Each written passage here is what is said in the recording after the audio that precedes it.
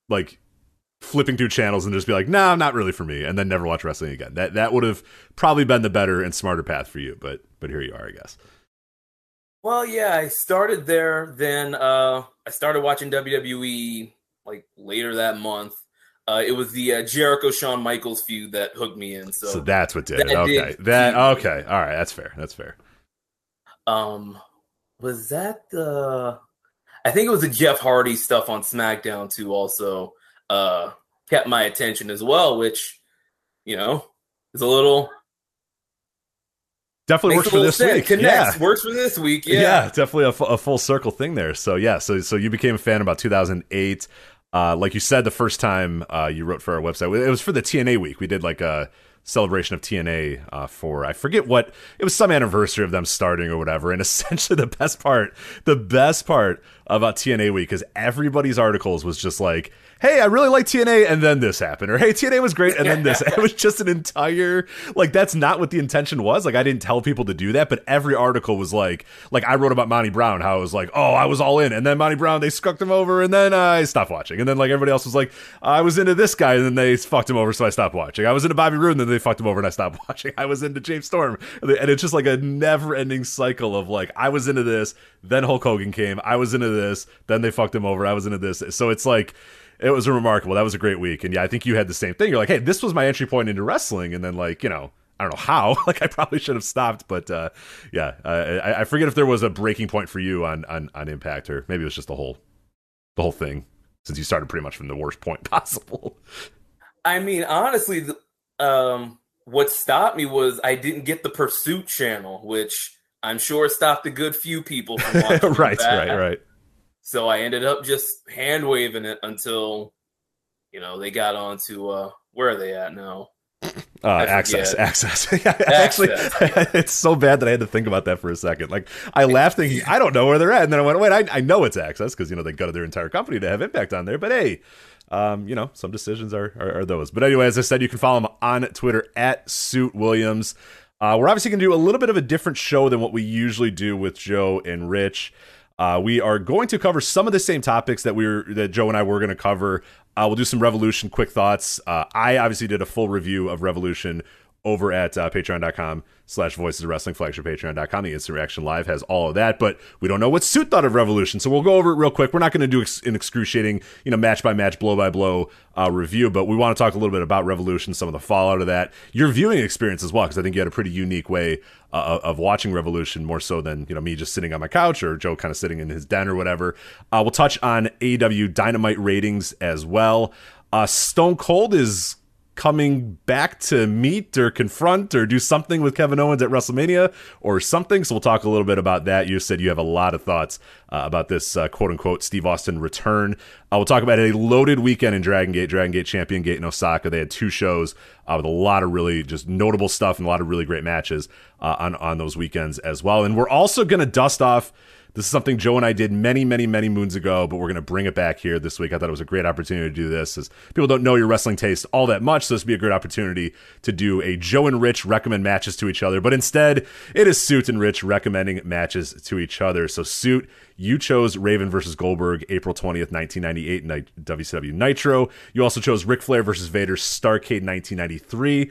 I chose Tyler Bate and Pete Dunne from NXT TakeOver Chicago, and then I did the Michinoku Pro six-man from ECW Barely Legal 1997. So we will touch on those later in the show. We'll discuss the matches, talk about why we picked those matches, and all the other stuff about that. But it's a fun segment to do.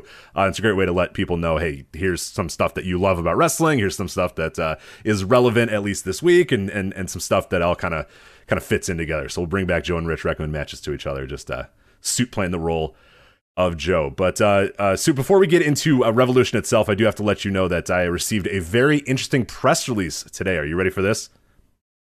Yeah, let's hear Taste it. buds. Have you eaten dinner? Because you're going to get very hungry after I explain what's going to have here. Have you had dinner yet today? Unfortunately, I have. Well, okay. It was good. I mean, I don't mean to disrespect the chef. Wow. The way I said that, it was like, yeah, I had it. It was awful. It was bad. It was been leaning over the bowl for 20 minutes. Yeah. So if you gotta pause, you can definitely do it. But so I received this press release. Quote: Pro Wrestling Tees is excited to officially announce the newest way to support your favorite wrestling legends. Power Bomb Pizza is a brand new delivery only concept that brings wrestling themed pizza directly to your home. Using Uber Eats or Postmates, you can order food from our local pizzeria partners across the country. Each item is directly connected to a wrestling legend, and that specific wrestler or their families will profit from each item sold. All right, so this is a very unique thing. This is taking the ghost kitchen concept, which is obviously it became a huge thing during COVID. Now, Suit, you're aware of ghost kitchens. Have you been tricked into a ghost kitchen yet, or were you smart enough to realize, wait a minute, this is just Chili's telling me that they're going to send me wings or whatever? Did you fall into the ghost kitchen trap at all during COVID? I may have once. I think I got some Sonic or something, but there is a Sonic close by, so I'm not even sure if I'm not sure if that was a ghost kitchen or I did do an Uber Eats, but I am aware of the concept of them. Yeah, Joe and I have talked about them a little bit on the show, but essentially what's the original idea of like a ghost kitchen was like, somebody would go to like, there might be a person that had recipes but didn't want to have everything on hand or whatever. So they would, give their recipes to some local business or whatever, or they might work at that local business and share like a restaurant space with them and make their stuff in conjunction with this. So, you'd be at Chili's making your stuff, but essentially you'd be selling it out of your own name or whatever. And what happened is major companies got wise to this and said, wait a minute, like, let's just create fake we'll just create our own like ghost kitchens and basically, Chuck E. Cheese will sell you pizzas under Pasquale's Pizza. Chili's will be like wings and things or something like that. Or I forget what it was exactly. I know one of my guys from work recently got something called Fire Burgers, and it was essentially just Buffalo Wild Wings burgers or whatever. So it's just a way to kind of, for different companies to sort of trick you into buying their things. You think, whoa, I've never heard of this place. This looks kind of cool. You order it, and it's probably fine. Like most food is fine, but yeah, you're getting tricked into thinking that you're ordering from some, local burger place, and it's just literally Applebee's selling you a burger, giving it to Uber Eats delivering it to you, you opening it, going, wow, whoa, this Fire Burger is really great, and it's just an Applebee's burger, and that's essentially what this Powerbomb Pizza appears to be doing. So you are going to order a pizza from Powerbomb Pizza. Uber Eats and Postmates is going to deliver it, and you're going to pay like $30 for just a normal ass pizza. But these are not normal ass pizzas, Suits. No, they are not, because these pizzas have wrestling themes. So we'll start off with, you get two appetizers here at Powerbomb Pizza. You have Eddie Guerrero's Latino Heat Wings. Took them all night to come up with that one, I'm sure. Yeah, they aren't exactly sweating over these names. Yeah, so don't. As I scroll down. Yeah, no, these were not taken. There were not a whole lot of time spent on these. This one is a little interesting because I think this one, I'm not sure about this one. Gangrel's Fantastic Garlic Breadsticks. Now, okay, kind of cool. You got Gangrel selling you some breadsticks or whatever. Gangrel's why is Gangrel a vampire selling you garlic? Like, that is quite ironic, right? Like, he's not going to sell you garlic. Yeah, that goes, like, if you're going to do these, you got to go for the gimmick, right? Like, like, the dipping sauce has to be, like, it's got to be, like, marinara sauce, but call it, like, blood or something. Yeah, like, and the picture does show some marinara sauce here, so I guess they're trying for that, but, yeah, it is. But they also let you get garlic and olive oil, jalapeno and ranch. Like, no. Only marinara sauce. Like, you can't get ranch for your fantastic garlic breadsticks. You got to imagine these gimmicks are going to, like, eat them, right? And, like, garlic would kill him, right? Because he's a vampire? Yeah, so does garlic kill him, or does it just, like, I don't know my vampire lore that much. I'll have to ask Alistair Black and see if he can enlighten me on vampire lore.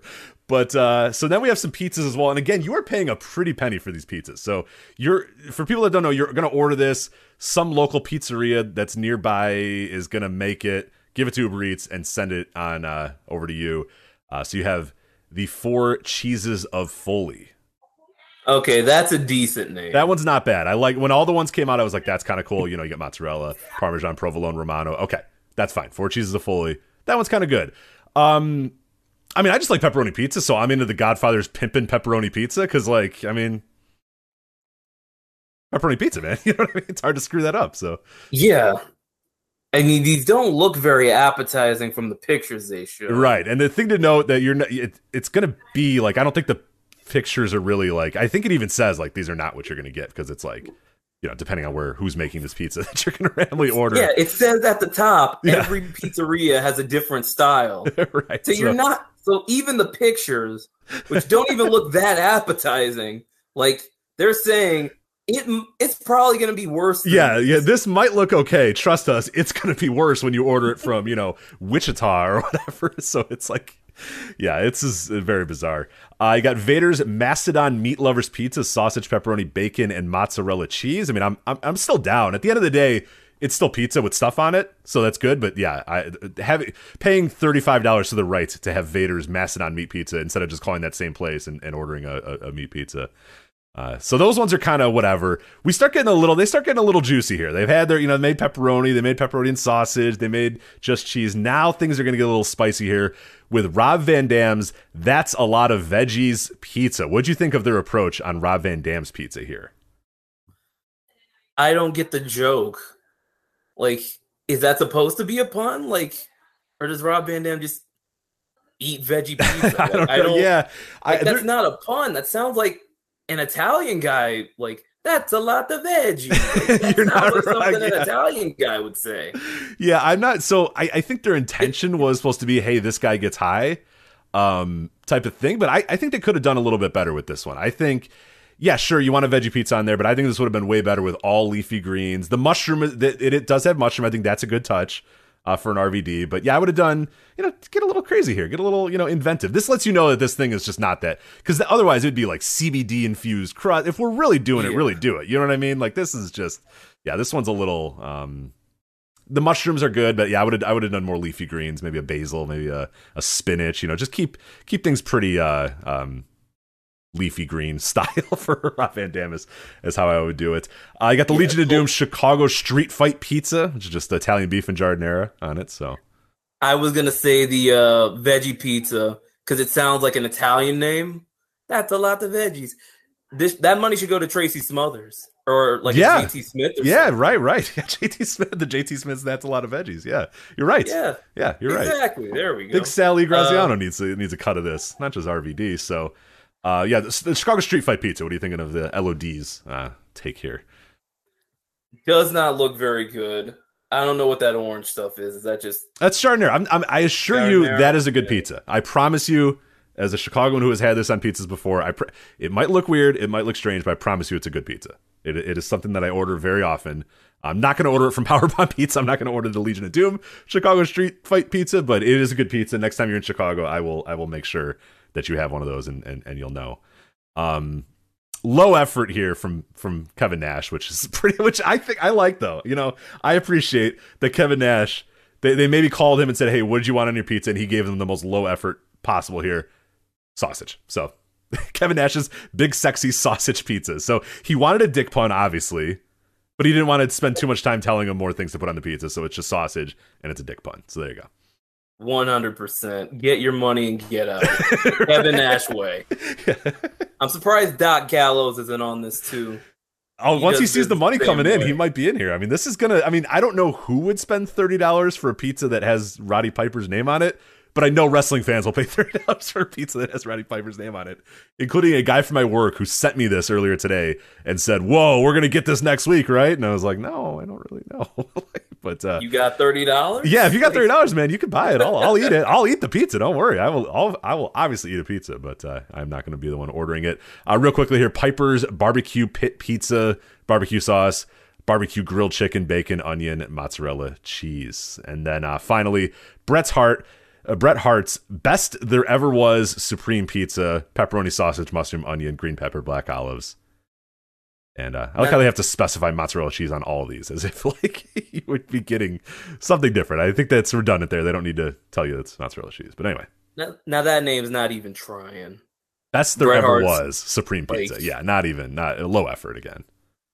Just, all right, Brett agreed to do this. Just slap something on there.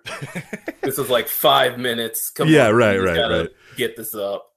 Good joke from Jacob in the No Dopes chat room who says Doc Gallows pizza is just half of a pizza because of the divorce. So I kind of like that. That's pretty good.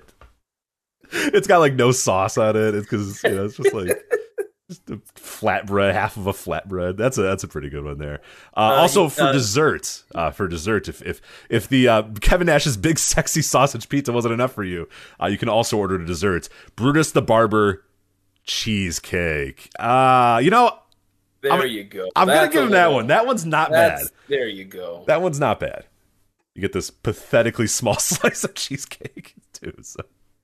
Yeah, that's just like so sad. That's just being cheap with it. Like that's just the tiniest slice. It's very sad. It's a slice for a child. Yeah, it's quite sad. But all right, so now, I guess you said this was Pro Wrestling Tees, right? That's doing this. Yes, yeah. Does the pizza take like 2 weeks to get there? And it steals your credit card info too. You get charged for Domino's. You're like, hold on. Guys, is this Powerbomb Pizza or did you guys lose my credit card info? We will let you know in 6 to 8 weeks via letter if that is the case or not. So yeah, keep your eye on the mailbox. We'll, right.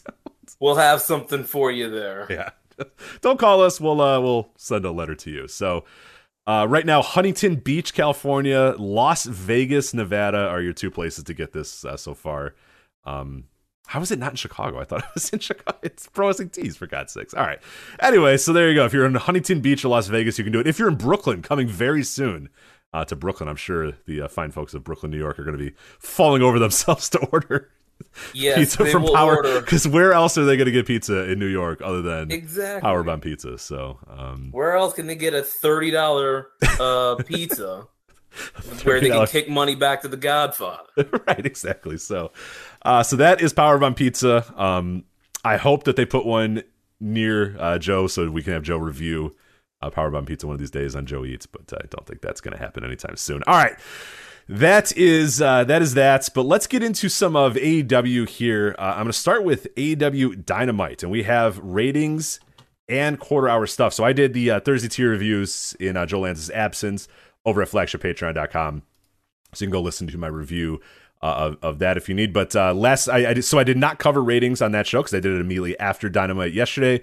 So we're going to do the ratings a little bit here. I'm not going to get too deep into it unless you really want to, Soup. But I'm just going to kind of go over them. We can kind of react a little bit. We don't need to be breaking down minute by minutes and all that sort of stuff unless you want to. But AEW Dynamite was watched by 945,000 viewers last night. That compared to last week, that is down 2% in total viewership. But among viewers 18 to 49, viewership was up 12%. Dynamite ranked at number 1 among people 18 to 49 among cable originals for the day. So that's a pretty nice number there to be number 1 among all other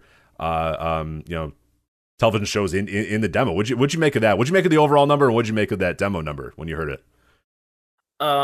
The overall, I don't pay much attention to it. It's within about 100,000 usually. Usually it's within 100,000 of the week before. It's very stable, that overall number. The 18 to 49, I thought it was really impressive. The just the pay-per-view bump that they got and how they were able to rise from the week before. I'm pulling up the quarter hours now. I'm sorry if I'm stumbling over. Oh, you're good. You're good. Yeah, the quarter hours are very interesting because we got that from Brandon Thurston, obviously at WrestleNomics, who put that. The first segment did as it usually does. Thank you to the Big Bang Theory, which always seems to bring in a lot of viewers right off the bat. But in 18 to 49, that opening segment was absolutely huge, and in overall viewers, it was just absolutely nuts too. It was 1 million people were watching the Jericho Eddie Kingston thing. Then when that ended, it dropped all the way from Dante Martin and Adam Page, dropped all the way to 927,000, but then stayed pretty much steady the rest of the show. So I guess we can probably take that first segment maybe as a little bit of an aberration or something, or maybe some sort of weird, obviously the lead into Big Bang always helps that. But I don't look at that because some people might go, oh my God, nobody cares about Adam Page. Adam Page is in the mud. But it's I don't know. That is such a drastic drop that I cannot buy that all of a sudden, a million, 20,000, 200,000, a bunch of people were like, screw this, I'm leaving, I'm not watching this anymore. I just can't buy that. So that's got to be a little bit of related to Big Bang Theory, the lead in. Or, I don't know, maybe people were really, really excited to see, then they saw Chris Jericho and weren't excited. Or maybe they did see Adam Page and weren't excited. I don't know. It's ratings. But, the rest of the quarter hours were pretty consistent the rest of the show. 915,000 for the Danielson, Moxley versus Workhorseman.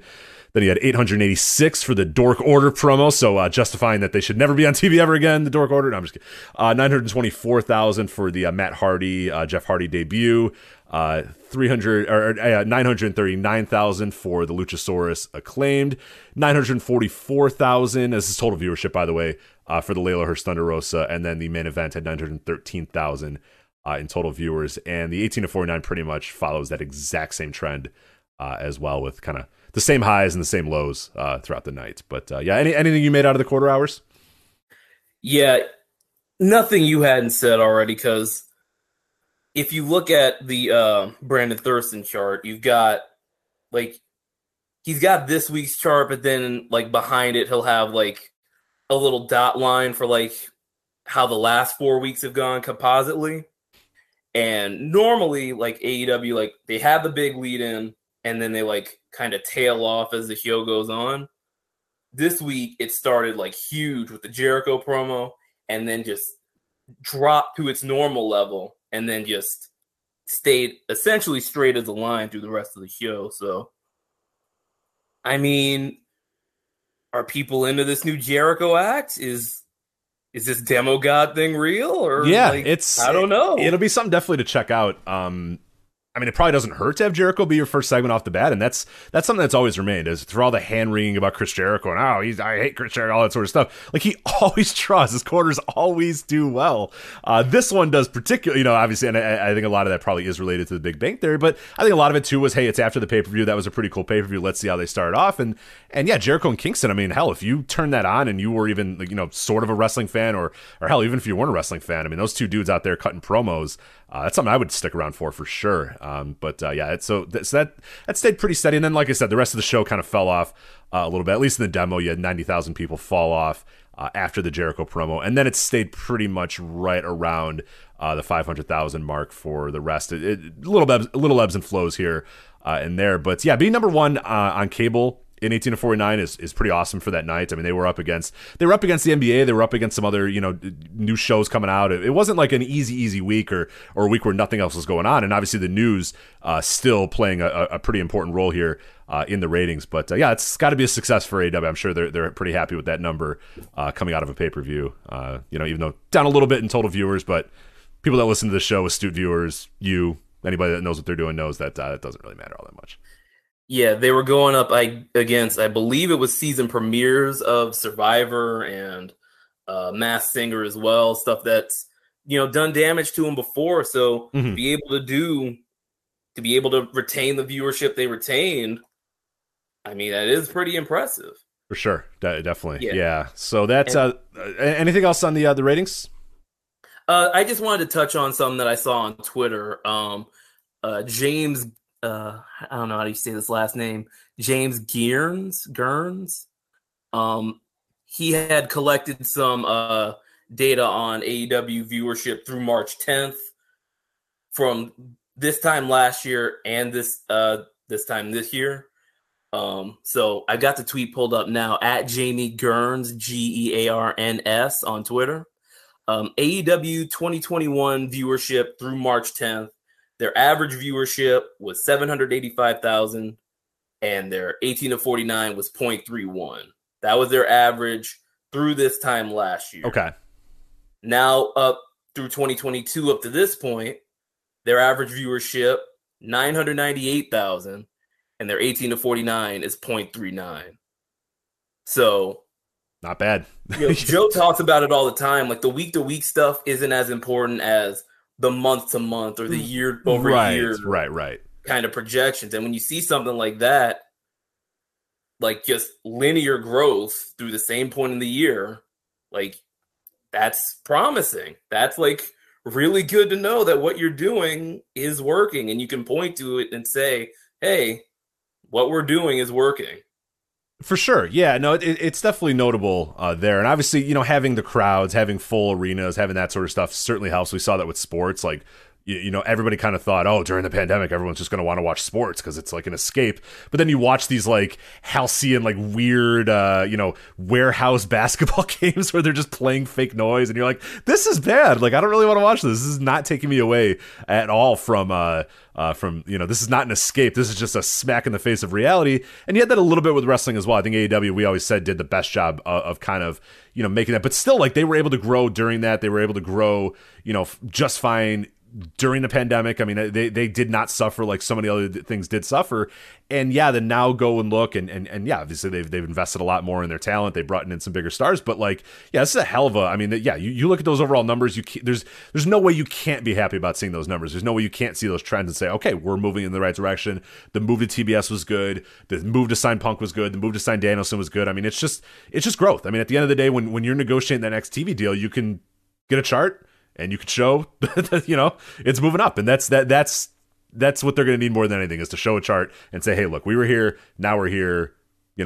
we're going to keep doing this. We're going to keep going up. We're going to keep going up, keep going up. So yeah, that's great to pull that up. That's it. Because yeah, people freak out so much week to week. Oh my God. Oh, we're down, 100,000 in total viewers. It's like, it doesn't matter. It doesn't matter. It's just irrelevant, completely irrelevant in the grand scheme of things. But yeah, stuff like that, globalized trends like that are very relevant. So yeah. And Jacob in the No Dopes chat room, he also brought up that we're a few weeks away from no longer having the NXT competition, like having a year since wow, NXT yeah, moved away. Shoot, so. We are getting there, aren't we? Wow, it feels like just yesterday, doesn't it?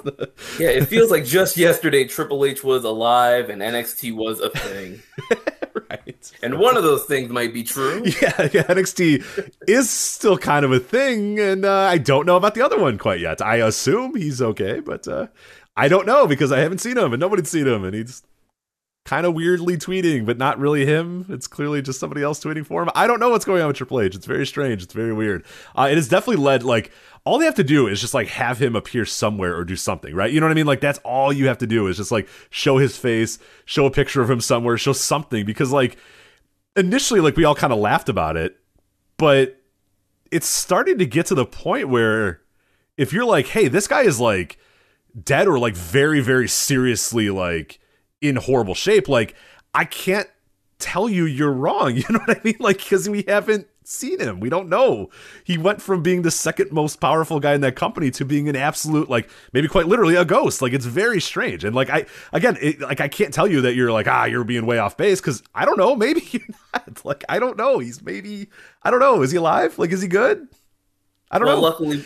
Luckily, we have a great interviewer like Pat McAfee who made sure to ask to ask his father-in-law, hey. Made sure to ask about that. Yeah, God. Give everybody an update on that situation. Hey, this is the guy who's second in the command has not been seen since. Is everything okay? No, okay. Humanizing. Anyway, let's get to AEW Revolution here. As I said, I did a full review of this. Joe and I did a full review of this on the Instant Reaction Live over at flagshippatreon.com. But Suits, we don't know your thoughts on Revolution, so I wanted to at least touch on some of the matches, some of the card. But correct me if I'm wrong, you watched this show from a movie theater. Is that correct? That is correct. I went to a Cinemark theater. It was about half the pay-per-view price. So do you know how much the pay-per-view was off the top? I think for me it was, I want to say 49. It might either 39 or 49, one of the two. I think 49 actually. So the ticket to see it at a movie theater is 25 or 25, and then with the fees it's 30. So you save a little bit going to the theater. I brought my sister along, so that didn't really factor in because I paid for 2 tickets. So half price times 2 and the full price. But yeah, I went to go see it at a Cinemark theater. Let me ask you, Rich, how was it watching it at home on your couch? Pretty enjoyable, I could say. I mean, the bathroom was right there. Everything was pretty close. The food was good. The drinks were free. And flowing pretty well, but no, it was a pretty fun experience. It's just me on my couch petting my dogs, so I guess I enjoyed it. So yeah, it was pretty much the same thing. You're just sitting in a movie theater. Yeah. So have you ever done any live event movie theater stuff? I haven't. No, yes. I haven't done any closed circuit stuff. Yeah, because many years ago, and I forget what year this was. It would have been one of the Tebow Florida National Championship years, but I forget who they were facing or what was going on or whatever. But I went to a movie theater to watch it because they were doing it in 3D, so you could show up and put on 3D glasses and watch the national championship. This would have had to have been 08 or something. Yeah, it's back when we were doing the third iteration of hey, 3D is coming, get ready. It's buy a 3D TV, Avatar. Yeah, it was we've done this so many times, the 3D thing, and they keep coming back and they keep coming back, and it's always do I have to wear glasses? And they're yes. It's well, I don't want to wear glasses. Well, they're well, then we're screwed. So that's the end of 3D. But yeah, it was probably 08, 07, 08, somewhere in that range, like you said, and I remember it being a pretty interesting way to do it. I know some people, if you grew up in the closed circuit era, you were very used to that, going to see a big live event, going to see a big boxing show, going to see a WrestleMania or whatever, you would go to your local movie theater and watch it there. But, I grew up in a generation where pay-per-view was pretty readily available. You even more so, literally a click. You know, I had to at least call it in if I wanted a pay-per-view, which very rarely happened because my parents were like, fuck no, we're not paying $30 for you to watch In Your House or whatever the hell. Like, we're not doing that. Or no, you're not going to pay $30 so you can watch, you know, Over the Edge or whatever the hell. So 1998 Over the Edge, not 99, people. Dude Love and Steve Austin, yeah. You're not getting In Your House 3. I don't care how many titles are on the line. Right, they're all on the line. Every single one. Yeah, that's... yeah, so like I grew up in that era. You grew up in like the literally 2 clicks to get a pay-per-view era, or literally maybe 1 click, honestly, just click on the yes, I want to buy it, yes, I want to, you know, type of thing. But yeah, so for a whole generation, like going to the movie theater to watch a live event was something they did, but I had never done it. So when the opportunity came to do it, I checked it out and it was fine. Like, it was okay. Like, it's not something I always want to do, but if you're with a crew of friends, if you're trying to, you know, get a little bit of a different experience. So like, I don't know, was this something that you think you would ever do again? Did you enjoy it enough where like the next time they're going to do one, you're going to go, or is this a one and done for you? Well, I like going to the theater. I like going to the movie theater in general. I just like the experience. Would I do it again?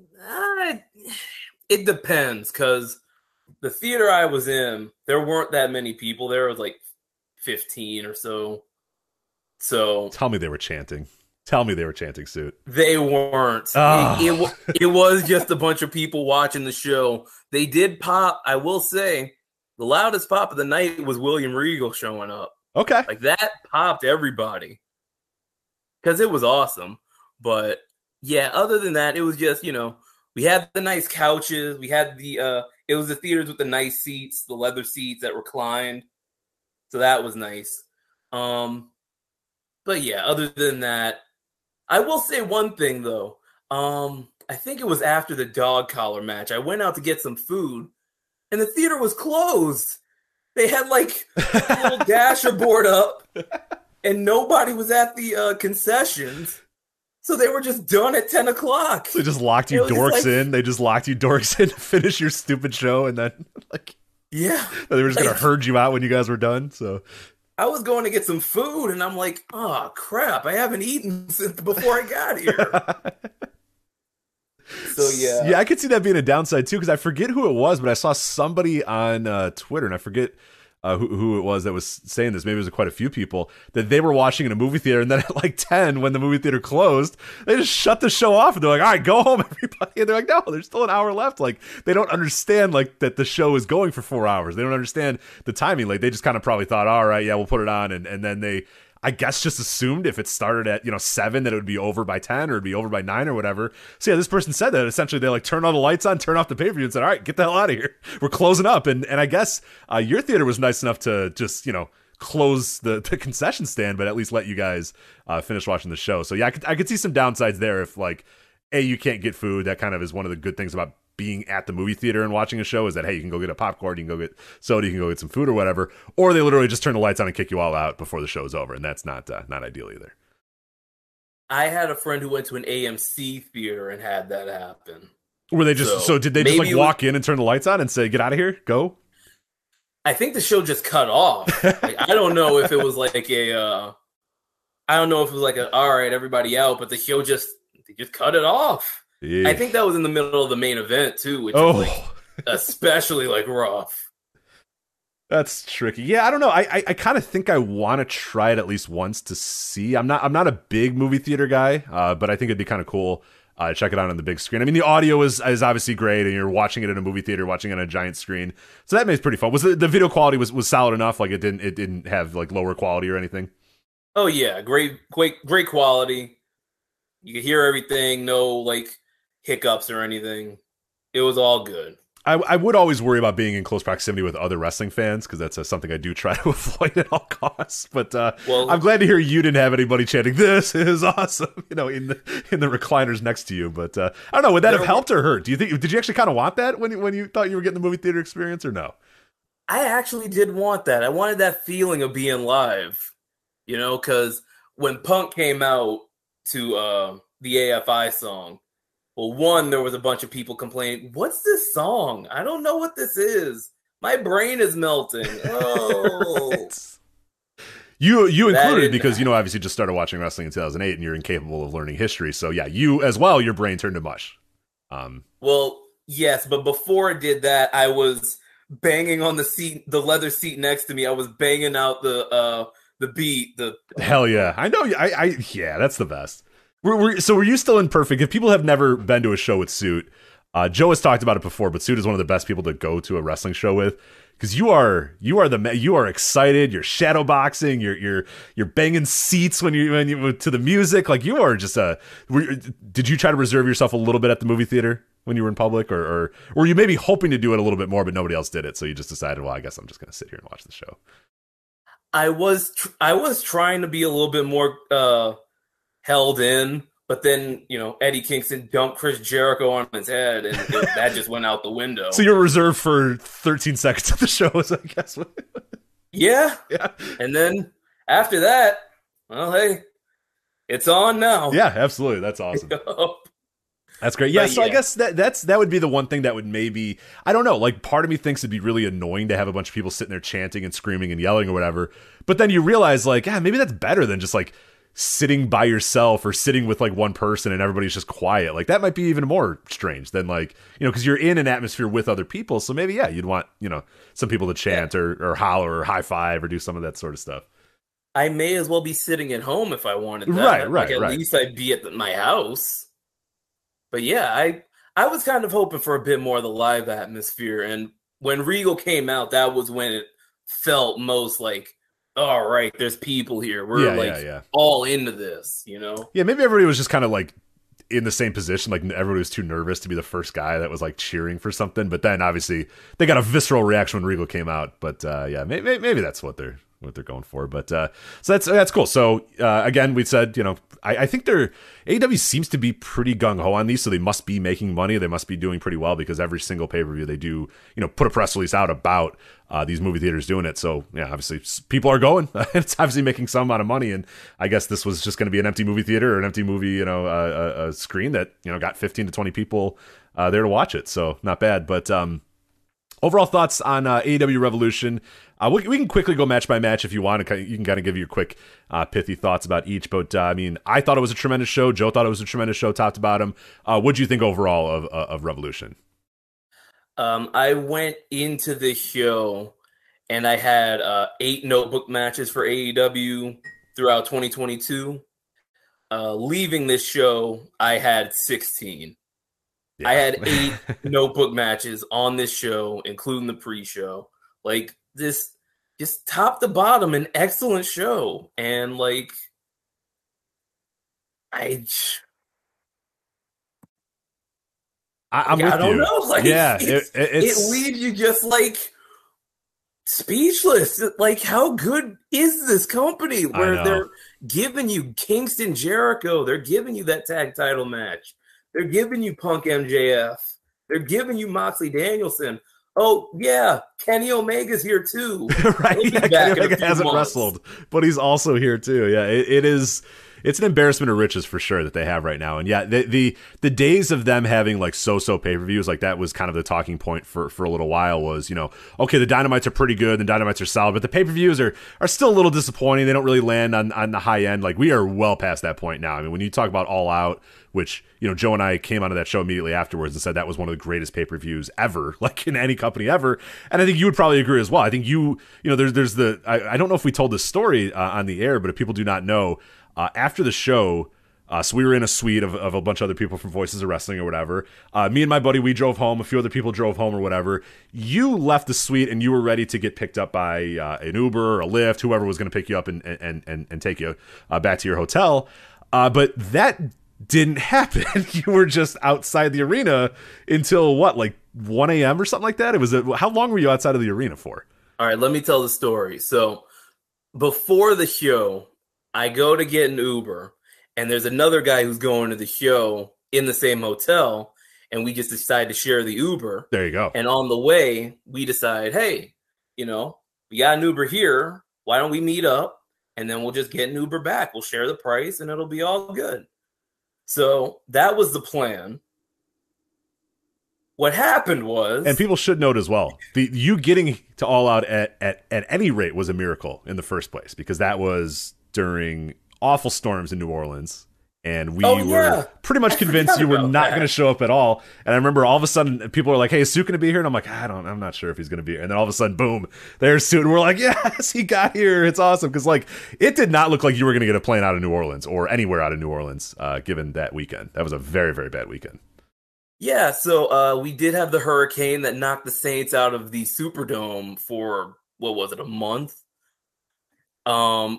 Me and my family ended up going to Alabama because that's where my little sister goes to school right now. We're there for like, I think it's like a week or two. We come back to Baton Rouge. All our stuff's fine. We had a little wind damage, but luckily that was it. So basically we get back to Baton Rouge and I decide, you know what? If I cancel the flight to New Orleans was canceled. The airport was closed, so I could assume that my flight was canceled. I would assume if the airport is not operating, that no, you are not flying out of that airport. But Baton Rouge is flying out because there's an airport in Baton Rouge. It flies to a couple places in the country. So if I eat the price, I can fly from Baton Rouge and get a connector to Charlotte. Get to Chicago. So that's what I did. So throughout all of that, no power, like lights not working, water not working. But I do end up getting to the airport, get to Chicago. That was like, the fact that happened was just like a miracle unto itself. Yeah. Mm-hmm. But so day of the show comes, take the Uber with the guy from the hotel. We get there, we see the show, great show. I leave, go to meet this guy. We meet at our spot. We go to find an Uber. No Ubers. No lifts. Yeah, not a lot of activity in Hoffman Estates on a Sunday night at 10:30 p.m., so... 10:30. It was like 11. Oh, that's true. It was pretty 15. late. Yeah. Especially nothing happening past 10 in lovely Hoffman Estates, Illinois.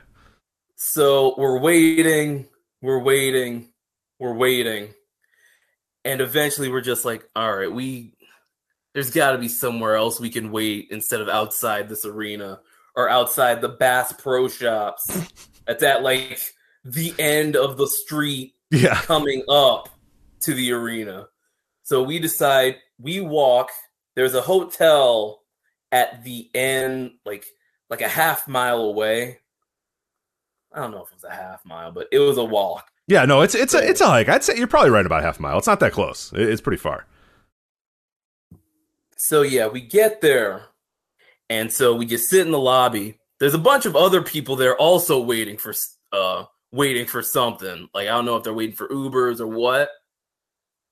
But we sit there, and then we're waiting, and we're waiting, and we're waiting. And eventually it's like, I think it's like 1:30 or something to where I just like, I suck it up. I go into the office Slack, and I say, hey, is anybody still up? And you guys... You up? Yeah, you up message to a bunch of wrestling fans, yeah. So I think it was Tyler Forness, Jerry, and Jack, I think, was with them as well. Yeah. So it was a whole crew of people that picked you up. And what I'll never forget about when they did pick you up is everybody said, Hold on. You got more story. All right, go ahead. So they message me and they say, okay, we can pick you up. We're just at IHOP right now. And when they said that, I was like, my eyes bugged out because I knew exactly what IHOP they were at, because that was the IHOP next to my hotel. So they had to leave the IHOP, come back, and then go straight back because my hotel is literally next door. So go on with your part. Well, so I was to add that in there. Yeah, no, so I had to add some color to the story too. But so the thing that I mentioned about All Out is, Joe and we're doing a show immediately afterwards, and we're just buzzing, and I'm just like, that was the greatest thing I've ever been to. That's the greatest thing I ever went to. I'll never forget that when everybody picked you up, everyone else is tired, everyone else is like exhausted. It's 2 a.m. They're just got back from an IHOP. They're ready to all go to bed, but they had to pick you up because you were stranded off in the States or whatever.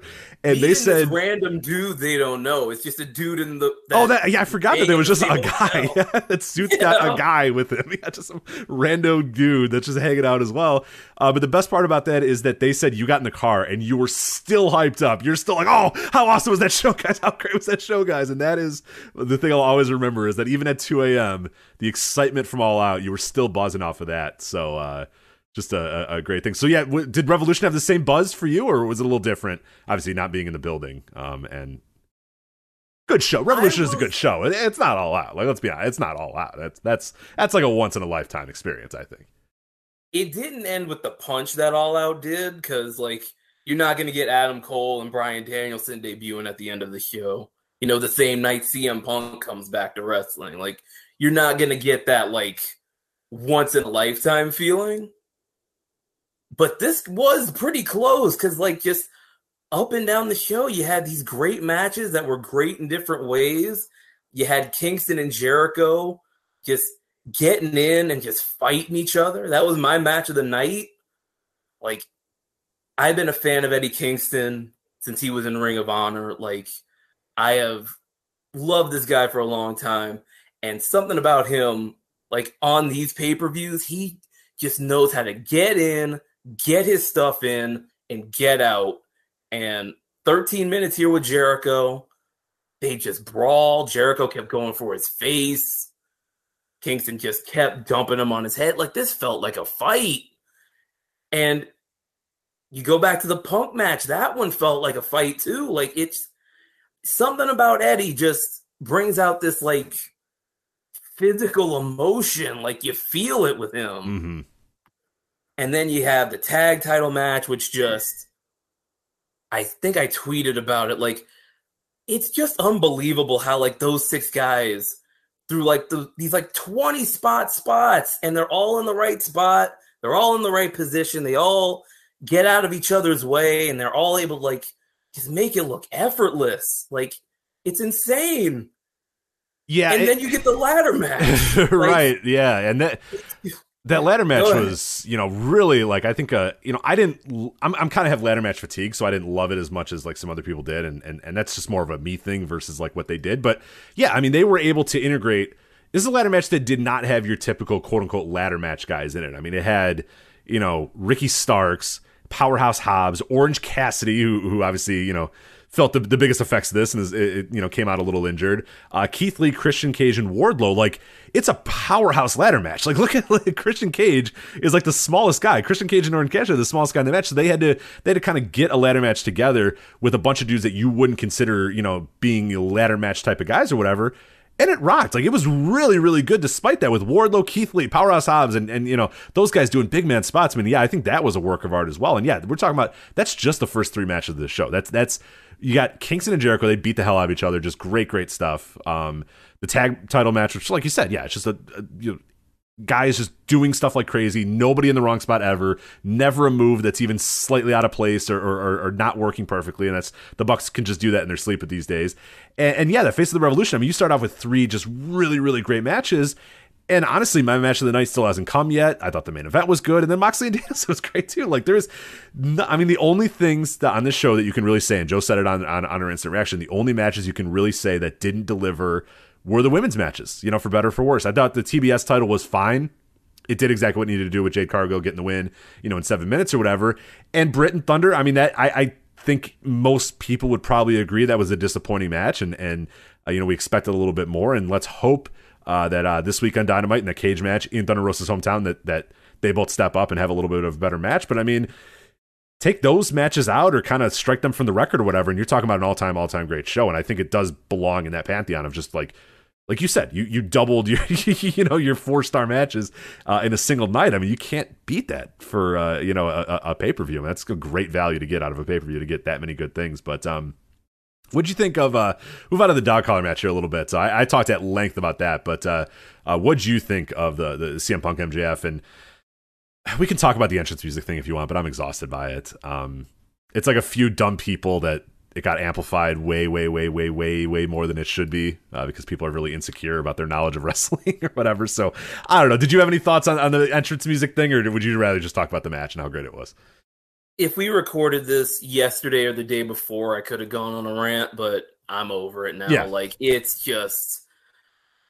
okay if you don't know, but like, don't extend that to a mythical person too stupid to tie his shoes. Like, don't extend it to this mythical casual fan that you make up in your head because you don't understand it, so no one else is going to. Like Excalibur said it in like 15 seconds. You're right. If you didn't know it, music. Yeah. If you were confused for a few minutes, like, or for, I don't know, 25 seconds, Excalibur says, CM Punk really taking it back to Ring of Honor with the entrance music and ring gear. And it's like, there you go. That's all you needed. That's it. You're done.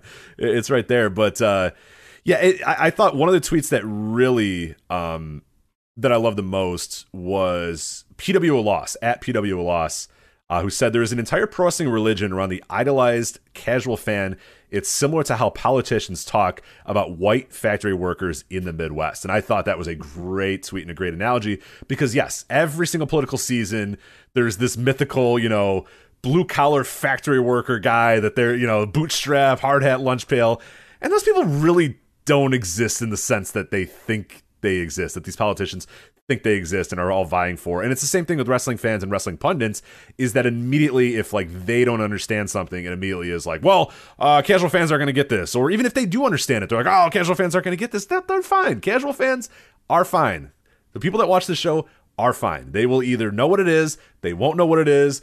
Excalibur will explain it. If Excalibur didn't say a thing and didn't explain a thing and just said, oh, well, there's CM Punk, like, okay, then I could maybe buy it. But he told you what it was, and it's like not that hard to figure it out. But there's a lot of like projecting.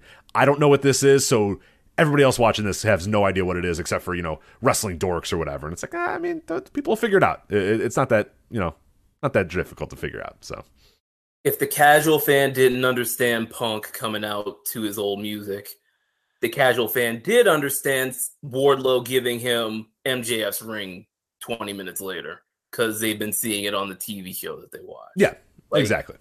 Or just figured, hey, I don't know what's going on here, but CM Punk's, he means business here. He came out with different gear and different music.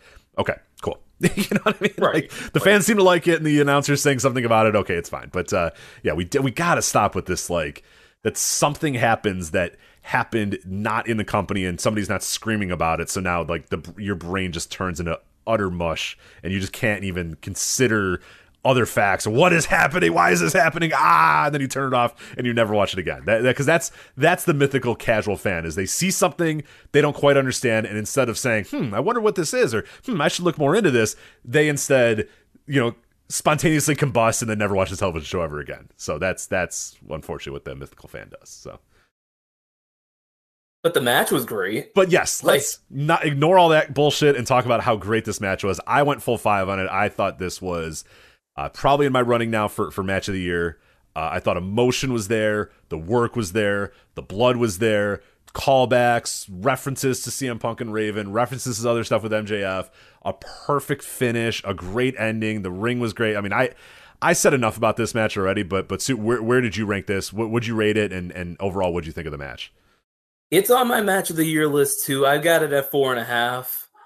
I think there was a little bit of a lull in the middle, but like, the stuff that they did do, like, it was excellent. Like, you started off with MJF coming out and trolling people with Cult of Personality, which, if you remember, that's the first thing people wanted MJF to do. Like, since before Punk came into the company, they've been wanting him to do that forever to get him heat.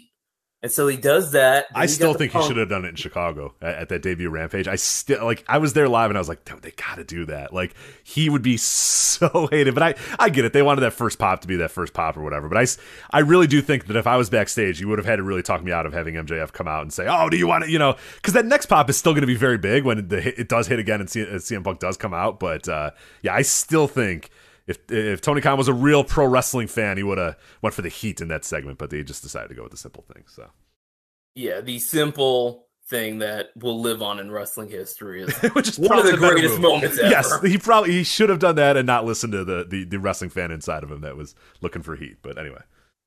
But yeah, then you had Punk coming out to the AFI. Again, I'm slapping the leather chair next to me. Then the second MJF realizes he's in trouble, he cowers in the corner, and what does he do? He offers a handshake. The first thing that kicked this feud off. There's so many little things that they just threaded together from this feud that they paid off in this match. And then at the end, you get the ultimate payoff with Wardlow turning on him, giving Punk the ring and knocking him out. And I did want to answer Joe from the instant reaction.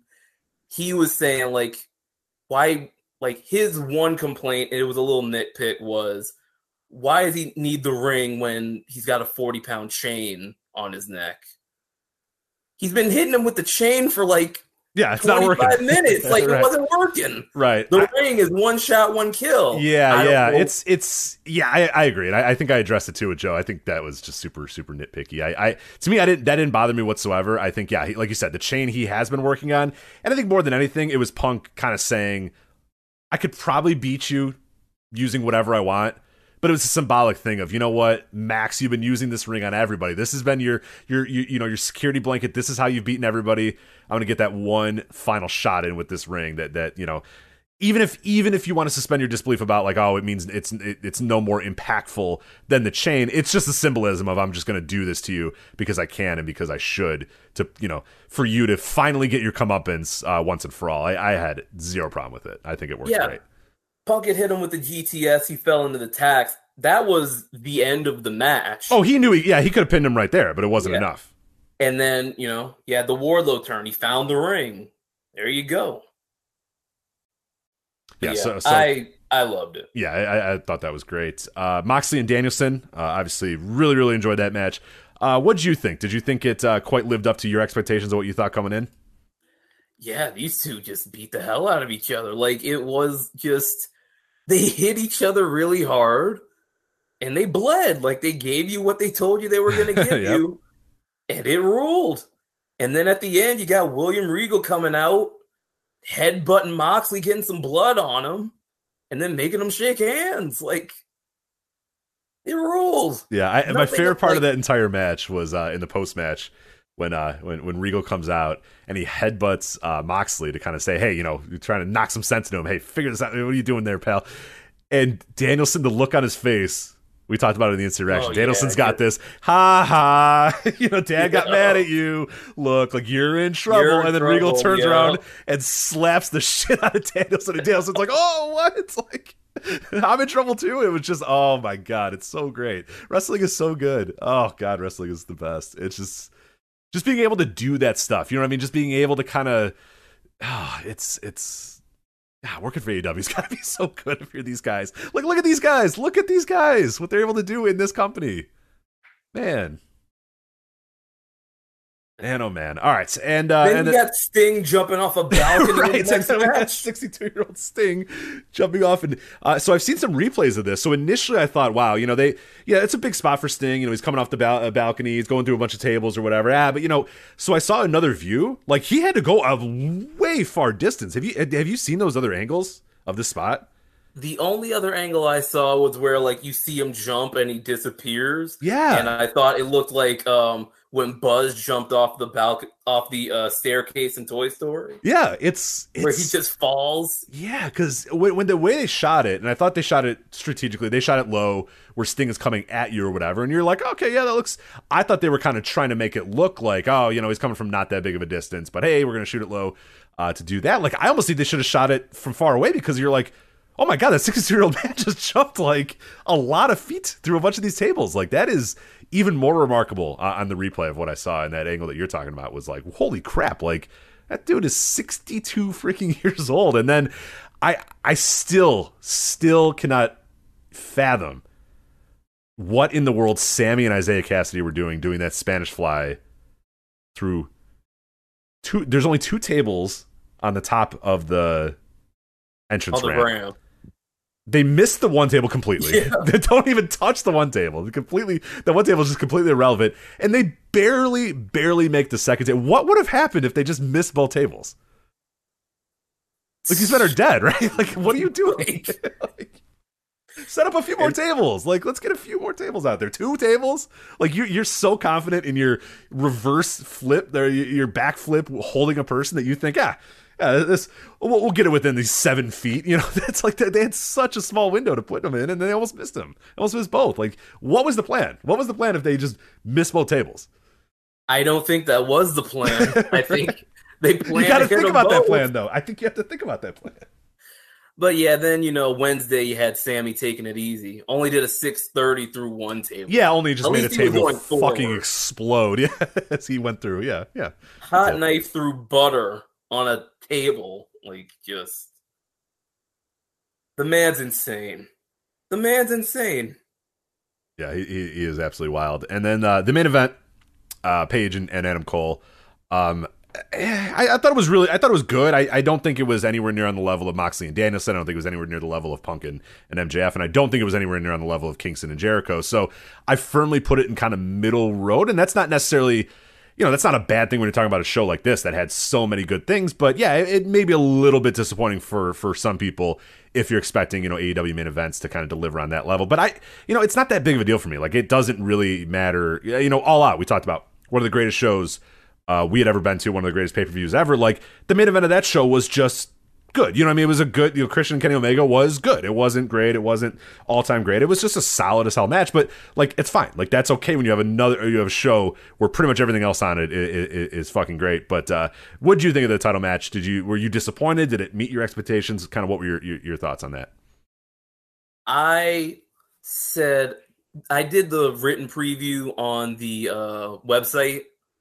I said that, like, if these two could keep the crowd engaged after like a 4-hour show where let's be honest, they were coming in cold. If they could come in and get this crowd into it, that would be legitimately impressive. And the crowd they were engaged, but at the first half of the match, they were goofing off. Like, they had just figured out that both guys' names were Adam, so they were having some fun with that. It was pretty funny that all, like, I don't know how many people, 9,000, 10,000, whatever many thousand people were there, all simultaneously 3 minutes into the match realized, wait, they're both Adam. Like, that guy's Adam, but that guy's Adam. Yeah. Oh my God. Yeah, because it's like, it starts out as a very light chant, and then little by little, like, the light bulb just bing, ding, ding, and everyone's like, wait, they're both Adam. And yeah, they kind of go with that for the next 10 minutes, unfortunately, that both men are named Adam. So, but then after that, like, I think it was like the table spot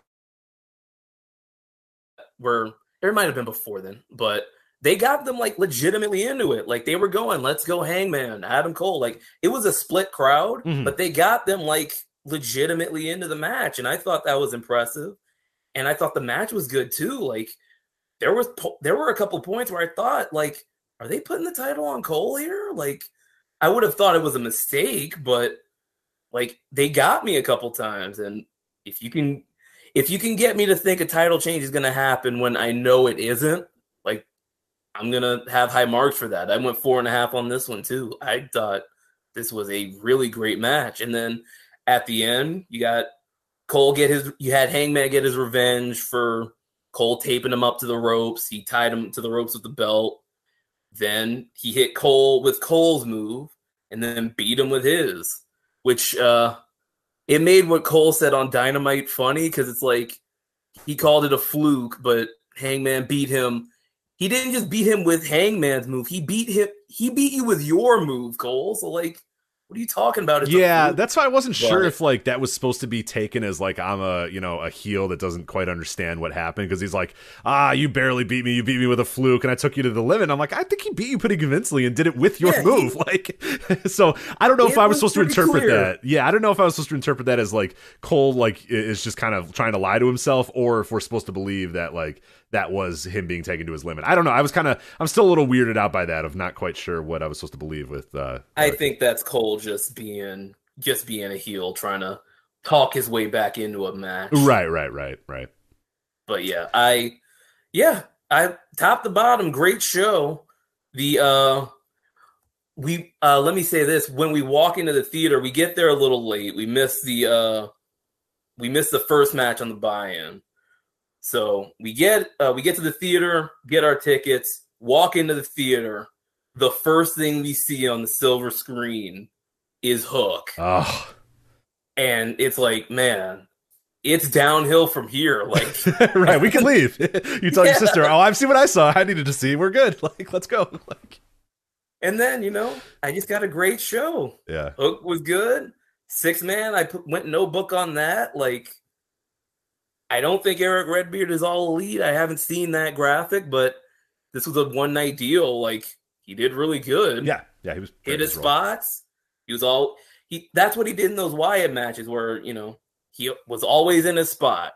Yeah. Never screwed that up. I talked about it in the instant reaction. Like, it the best way to describe him, and I don't mean this as a bad thing, but like being the fifth or sixth best guy in a 6-man tag is an important role, because sometimes that guy is like absolutely awful. Like, the guy can't do anything and it's terrible or whatever. But being like a solid sixth guy in a match, and like you said, always being in the right spot, always doing what you need to do, being a good base, being, the size you are. I mean, yeah, that can really, really be an effective tool. And yeah, I thought he did exactly the same role that he did during those great Wyatt family, Shield matches all those many years ago. I think he did on this night too. It was just like, hey, I don't have to be the best guy in this match. I don't even have to be the fifth best guy in this match.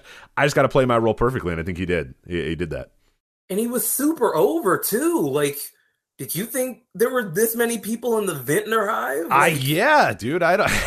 They love the Vintner. They love the Vintner. But it was. Yeah, I don't know. Yeah, the fans were great all night. The exact opposite they were on Dynamite. They were pretty low.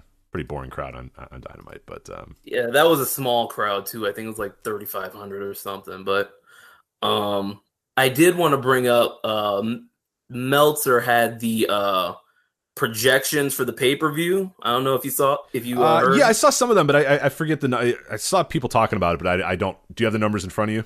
Yes. So it's projected to have done between 146,000 and 170,000 buys.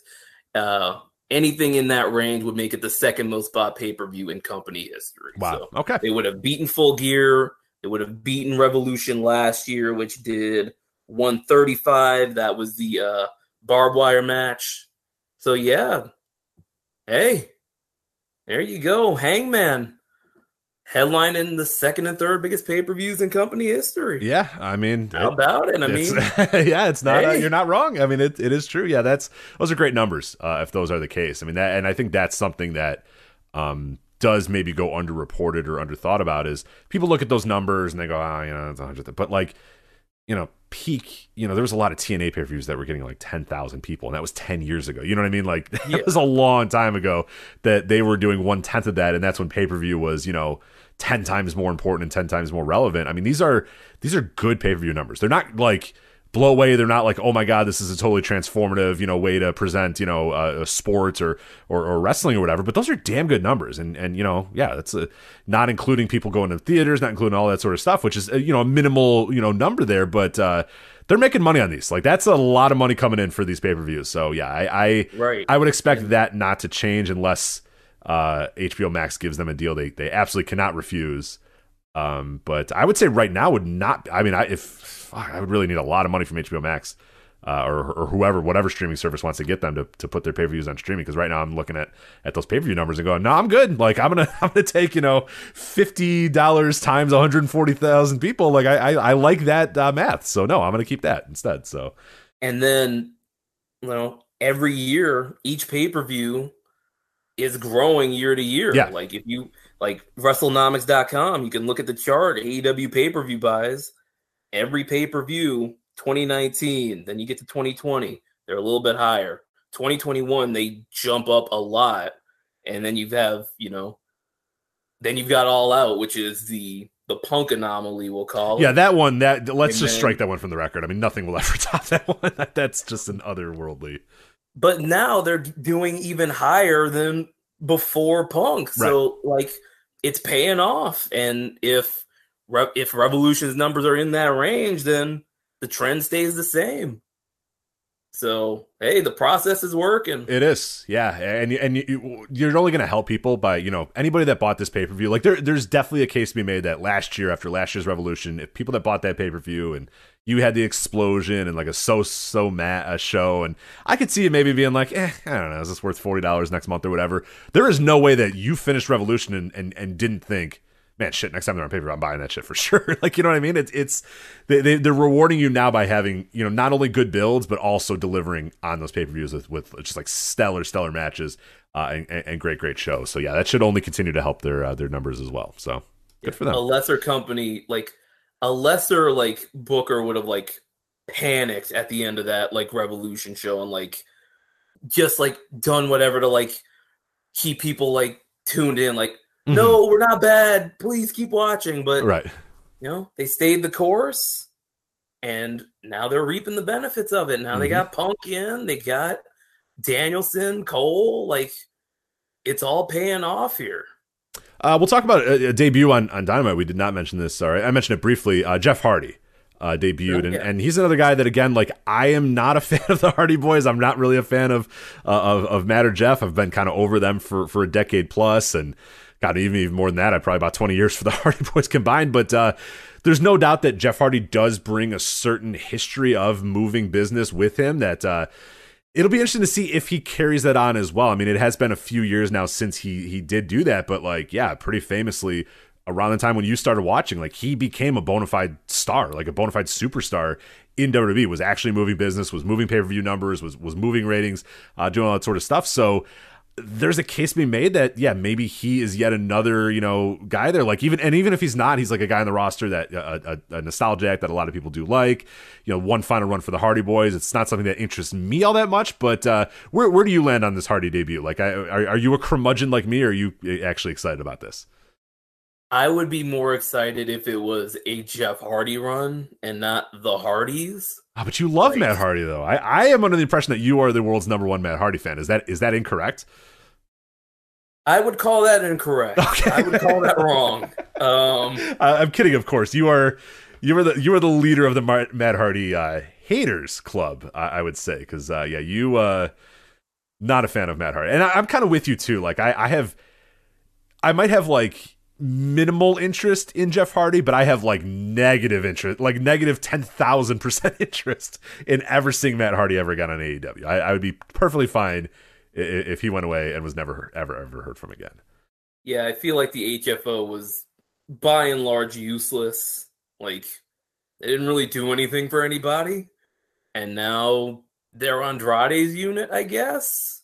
Yeah, we got to figure out how to get Private Party back doing something more than this stuff. I thought, I mean, they might be going against the Hardys. Yeah, so that's true. That's good, something, I guess. It's not a bad team to work against. No. Yeah. But yeah, Hardy, I'm a net positive on that. I think, he's a good enough wrestler at this point in his career. Like, you don't really have to push him. He'll be eternally over. He brings that name value.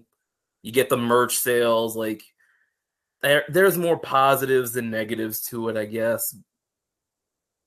Yeah, I just, I would prefer it if it was Jeff and not the Hardy Boys. Like, their tag divisions, like, they're too stacked to be like, we're doing the Hardys thing again. Yeah, and I think that's, there are a lot of people that are like, no, it's a Hardy Boys reunion. I'm like, I've seen like 3 Hardy Boys reunions in my life. Like, I'm good. I am perfectly satisfied. My thirst for a Hardy Boys reunion has been quenched many times. I don't need it again. I don't need one final run of it. I've had it. But yeah, with that being said, like, I am cautiously optimistic because of the way that AEW has used these nostalgia acts and has used these guys. Is every single one of them has been used to get somebody else over, have been used to get a young wrestler over. CM Punk, they probably don't need to treat CM Punk that way, but I think CM Punk wants to be that way and has done every one of his stories with the younger wrestler trying to get him over. Bryan Danielson, maybe a little bit of a different one because Danielson is like still in his quote unquote prime or whatever, so I don't really count him as a quote unquote, a nostalgia act in that same way. But like Christian with Jungle Boy, that's eventually going to happen. we've seen it with Sting and Darby. Yeah, it's like the perfect example there. Like instead of the TNA style where Sting is winning your world title, Sting is just attached at the hip with a younger wrestler to try to get him over. Punk in his early days was attached at the hip with Darby as well to kind of get him over. Christian attached at the hip with Jungle Boy. Like they've kind of done that with every one of the regular guys. So if that's like, if the Hardy Boys go out there and win the tag team titles and they're like the best tag team, then I'm well in my rights to roll my eyes and go, really, this is what we're doing. But if they're just going to go out there to have matches with Private Party or have matches with Darby and Sting and do stuff like that, then do the Young Bucks match, right? And that's fine. Like that's perfectly fine. But they have been able to kind of resist that temptation to put the Nostalgia X too much over. So I'll go in cautiously optimistic, even though I'm still kind of just bored of the whole Hardy Boys thing. But I get it. I don't personally like it, but I get it. Is probably the best way to say it. If there's any more juice, if there's any, I don't even know how to say this. Like, if there's any more juice to squeeze, like, yeah, I trust that AEW knows how to do it. I trust that Tony Khan knows to get that last few drops of orange juice out of Jeff Hardy. That if anybody can do it, it's probably him that can do it. So. Yeah. There you go. Well, speaking of squeezing the absolute last remnants of juice out of somebody, Stone Cold Steve Austin is coming back or something. I'm being delivered an ice cream cake. What is this? Yeah, it's melting, so I'm going to put it in the freezer. All right, I will have it afterwards. So it's rainbow. So there you go. Katie was leaving. Yeah. And we were fighting over who was going to get the rest of the rainbow cake. Uh-huh. And she said, I'll cut in half. And I said, there's only one box, Katie. How are you going to cut in half? So you cut the box in half. She's like, I'll cut the box in half. Uh-huh. And I was like, that's ridiculous. You can't do that. And then I came in the back and the box was cut in half. And now we said, it's like a BFF thing. It's like the necklace, the BFF because, necklace? Because, like, she has one half of the rainbow box and I have the other. Okay, well, I can't in good conscience eat the rest of this cake, then. That's the only thing I ate today for lunch. Fantastic. Well, go get high and eat the rest of this if you want. You can do it. So I was like, we bought this cake. It's my best friend at work's last day. And we got in the back and I looked at her. I was like, well, I got to take the cake out so it can defrost because it's an ice cream cake. And she looks at me and she goes, can we eat the cake first? And I was like, yeah, obviously. And then you never ate anything else. And then we both heated up our lunches and then we got rid of them. Well, enjoy. Well, am I allowed to have that ice cream cake or no? Dude, it's like 5 inches of kite glass. Okay, so I don't need all of it, is what you're saying. No, this is for like 4 more people. I can eat a lot, so. No, we tried. Hi, nurse. I have a weed joke about you later. Oh, there you go. We have a guest host, no Joe, so. The nurse. She doesn't care. She ignored you. She doesn't care anymore. Here, I don't have headphones. Do you want me to have her come over and you can do your weed joke now? Well, it's about one of the matches. I was just gonna slip it in there, but I mean we can. We'll wait. We can do it with no context. Yeah, that's fine. Nah, that's all right. All right, we'll call that a teaser, and we'll let you. That's what we call it a biz. Later. So you're a pro. You're a pro suit. You know the teaser. So. Anyway, speaking of squeezing juice out of the last little remnants here, Stone Cold Steve Austin is coming back sorta to meet or confront or do something with Kevin Owens at WrestleMania or something. So if you have not been following this, Kevin Owens has been wearing a cowboy hat and being very mean about Texas. And what's the dog doing that's gross? No, Kevin Owens. She hates Kevin Owens. It's like her least favorite wrestler. Like her least favorite wrestler in the world is one Kevin Owens. Her and my mom have that in common. I hate fucking Kevin Owens and I hate cowboy hats, and the two together make me want to vomit up the rainbow. Well, then you should watch night 1 of WrestleMania. Gross. Stone Cold Steve Austin. We will WrestleMania Saturday. WrestleMania Saturday night. Yes. Thank God I'm gonna be in Alaska. Yeah. All right. Hit the bricks. God. All right, so Kevin Owens has been very mean about Texas. So he eventually this Monday called out by name Stone Cold Steve Austin to appear on WrestleMania Saturday and appear on the KO show. On Tuesday, WWE posted a video with Austin accepting the challenge. Quote, whether you want to call this a KO show, a match, a fight, a brawl, whatever, I will guarantee you this. In Dallas, Texas, where I started my career at WrestleMania, Stone Cold Steve Austin is going to open up one last can of whoop ass on you, Kevin Owens. And that's the bottom line. The Stone Cold said so. So Dave Meltzer reported that Owens and Austin is officially on the books as a quote-unquote confrontation. What do you make of all this stuff going on, Suit? They asked Austin to wrestle Owens, and he said no. So they kind of just worked around that, and now they are trying to like, I don't know, trick people into thinking Austin's gonna like fight, like, because I've seen like a couple like media outlets saying like, oh, Stone Cold Steve Austin's going to WrestleMania and he's going to be in the ring with Kevin Owens, where it's something where it's like super specific, where like someone who doesn't know any better would think, oh man, Stone Cold's wrestling. And it's like, no, he's not. They're going to be very disappointed if that's the case. Right. And yeah, I think it has been a little, and so in part it's disingenuous on WWE's behalf, but it's WWE and they're a wrestling company. They're professional liars. It's a company of professional liars. Like I'm not going to hate on them for trying to trick the audience into thinking that you're going to get a Stone Cold Steve Austin match or whatever. Like, that's fine. That's what they're trying to do. That's what they do. They're a company that lies to their fans. Professionally, that's what they do.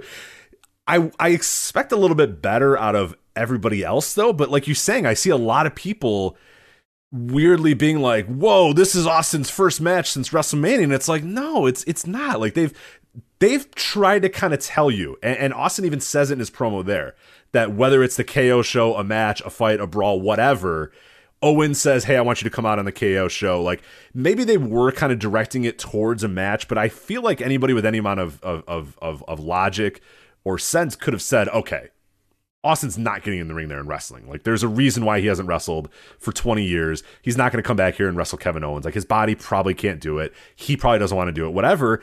So, but somehow people just kept running with it. And now we're pretending that this is like the first time Stone Cold Steve Austin's appeared in anything in like 20 years. Like, he was at the last WrestleMania in Dallas. Right. He did. Correct me if I'm wrong, Suits. Maybe my brain turned to mush.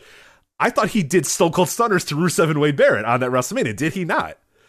I mean, my brain did melt during that show. Like, maybe that was like hour 5, and I was gone by like hour 3. That was a horrific WrestleMania, by the way. But yes, one of the worst nights. Like, one the of the worst Rock, nights the Rock of my with the life. flamethrower, the Rock with Like, the flamethrower. I'll never forget how upset I was. I was with a buddy watching, and when I hear, "Do you smell?" and I'm like, let's go. Like, I'm so sick of this.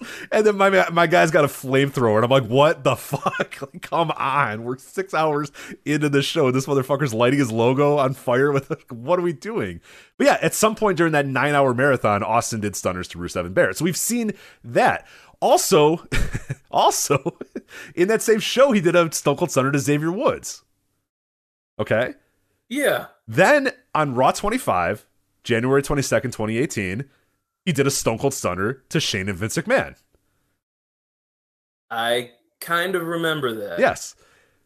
Then on the Raw reunion in 2019, he did a Stone Cold Stunner to AJ Styles. I don't remember that. On the but I'll March take your 16, word for it. 2020 Raw, the weird, one of the first weird COVID pandemic ones. Yeah. ones. Where they had the hard cam facing empty seats in the back of the most and the ridiculous. back of the what was it, the performance center? Yes, with the HVAC units in the background going on. Anyway, he stunned Byron Saxton and then gave Angelo Dawkins and Montez Ford Stone Cold Stunners. So why are we pretending that this is the first time that he's done anything? He's going to go into this ring, he's going to talk shit to Kevin Owens, and he's going to give him a stunner. We've seen this. We saw it at WrestleMania, like you pointed out, and we've seen it 4 or 5 times since then. But people are pretending that if you're not excited about this, that you just, what the hell, why are you not excited about Stone Cold returning to the ring? He's been in the ring. He hasn't left. Like, I found this tweet from the official SportsCenter account. Blue check mark and everything. Here is the tweet. Stone Cold is returning to the ring for hashtag WrestleMania. And then there's a little image that says, Stone Cold Steve Austin will make his return to the ring and face Kevin Owens at WrestleMania 38, the WWE announced. Like, they're trying to make people think Steve Austin's wrestling. And he's not. Right. And like, you should be smarter to realize that. Like, WWE, again, is trying to trick you. But again, like, I don't give them, like, I hate to say that I'm giving them, like, yeah, but they're allowed to, because they're wrestling, you know, it's WWE. They're like garbage anyway, and they're in this business or whatever. But like, no, people need to be smarter about this, but they're not. So WWE is they're playing exactly into WWE's hands, because you have SportsCenter and a bunch of other people advertising that Stone Cold is returning to the ring. And there's probably a lot of people that are going to check out WrestleMania now because, oh, hey, cool, Stone Cold's going to return to the ring. And they're going to be greatly disappointed when my man's out there in his, you know, jeans and his shirt, and he gives a stunner to Kevin Owens, and then that's it. Like that, because that's, yeah, if people expect, you know, the knee braces to be put on and he's going to go out there and have a 15-minute back and forth wrestling match with Kevin Owens, like, that's clearly not happening. And WWE is being safe to tell you that's not happening in a way, but everybody else is still kind of convinced that is happening for some odd, strange reason. So I don't know what the hell is going on. It's coming out on his ATV. You think he's going to pull out the ATV? Oh, yeah, for sure. Right. Oh, I don't know.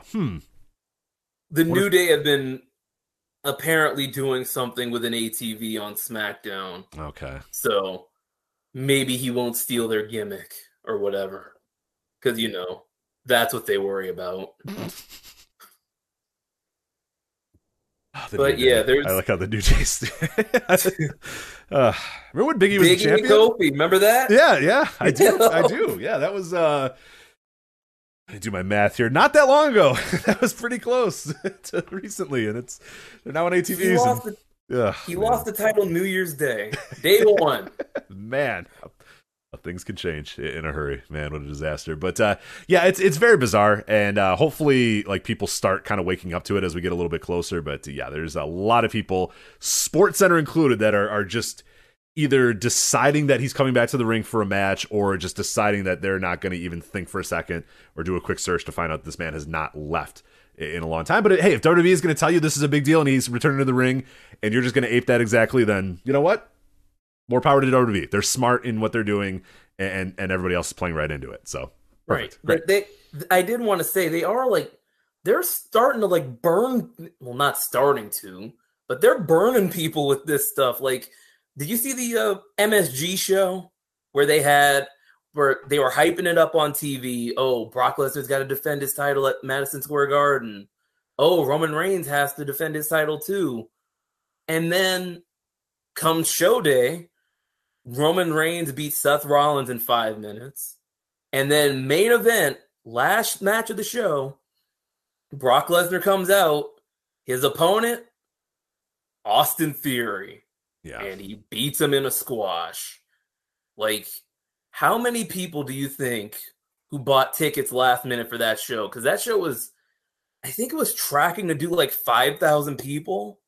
And then they announced Brock, and I think they announced Ronda for it too. And they got it up to like 8,000. Which, for a WrestleMania build-up show in MSG, is pathetic. But never mind that. How many of those 3,000 people do you think got burned and are just like hand waving it again? Right. Yeah, they are really starting. I know it. We always say this. I mean, there will come a point where fans do start kind of realizing it, but I guess most of these fans have probably been burnt by WWE many times over. But yeah, I don't know. I do wonder if there's going to be people that are going to be disappointed. Will people be happy that Stone Cold comes out and stuns Kevin Owens, and that'll be just enough for them and they'll be fine with it? Or are there people that are really going into this expecting a lot more, and they're going to get real disappointed when he just comes out, you know, his music plays and he stuns them? Or are they just going to pretend that it's great even though it's not that great? I guess that's probably the more likely scenario. So. When he does the same thing he's done once a year since 2003? Yeah. Oh yeah. And I just did the one since that last WrestleMania that you pointed out. Let alone he was the general manager or whatever, the sheriff of Raw, and he did it every single week for like years. So stunning test. Right. It's yeah, but the idea that he did it at the last Dallas WrestleMania and did it to multiple people at that WrestleMania, and they're still kind of pretending that this is something new and unique, is it's certainly a thing. But that is that. So get excited for Stone Cold to come back or something. So, All right, so we got a few more things to get to. Before we do that, Suits, I do want to let you know that this episode of the Flagship Podcast is sponsored by our friends at HelloFresh. And with HelloFresh, you get farm fresh, pre-portioned ingredients and seasonal recipes delivered right to your doorstep. You can skip trips to the grocery store and count on HelloFresh to make home cooking easy, fun, and affordable. That is why they are America's #1 meal kit. HelloFresh has fit and wholesome recipes for satisfying and nutritious meals that you can feel good about, with 6 recipes per week to choose from, including low-calorie and carb-conscious options. HelloFresh delivers pre-portioned ingredients to your door, including farm-fresh produce that arrives within a week, so you can get the convenience without skipping on the quality. Skip the trip to the grocery store, saving you the long time in line and ensuring that you don't waste money on excess food. So we have an exclusive offer here, HelloFresh.com/VOW16, and use the promo code VOW16. Don't do what the nurse does and order this without my promo code, which did happen this week, by the way. HelloFresh.com/VOW16. Use the promo code VOW16 for up to 16 free meals and 3 free gifts. Again, that's HelloFresh.com/VOW16 and use the promo code VOW16 and get 16 free meals and 3 free gifts. HelloFresh, America's #1 meal kits. All right. So you ready to talk some Dragongate? Yes, I did pee in a water bottle while you were doing that. Tell me you did. Did you actually do that? I did. The spirit of Joe lives on. Congratulations. So you had water, no Coke Z though. Are you a Coke Z drinker?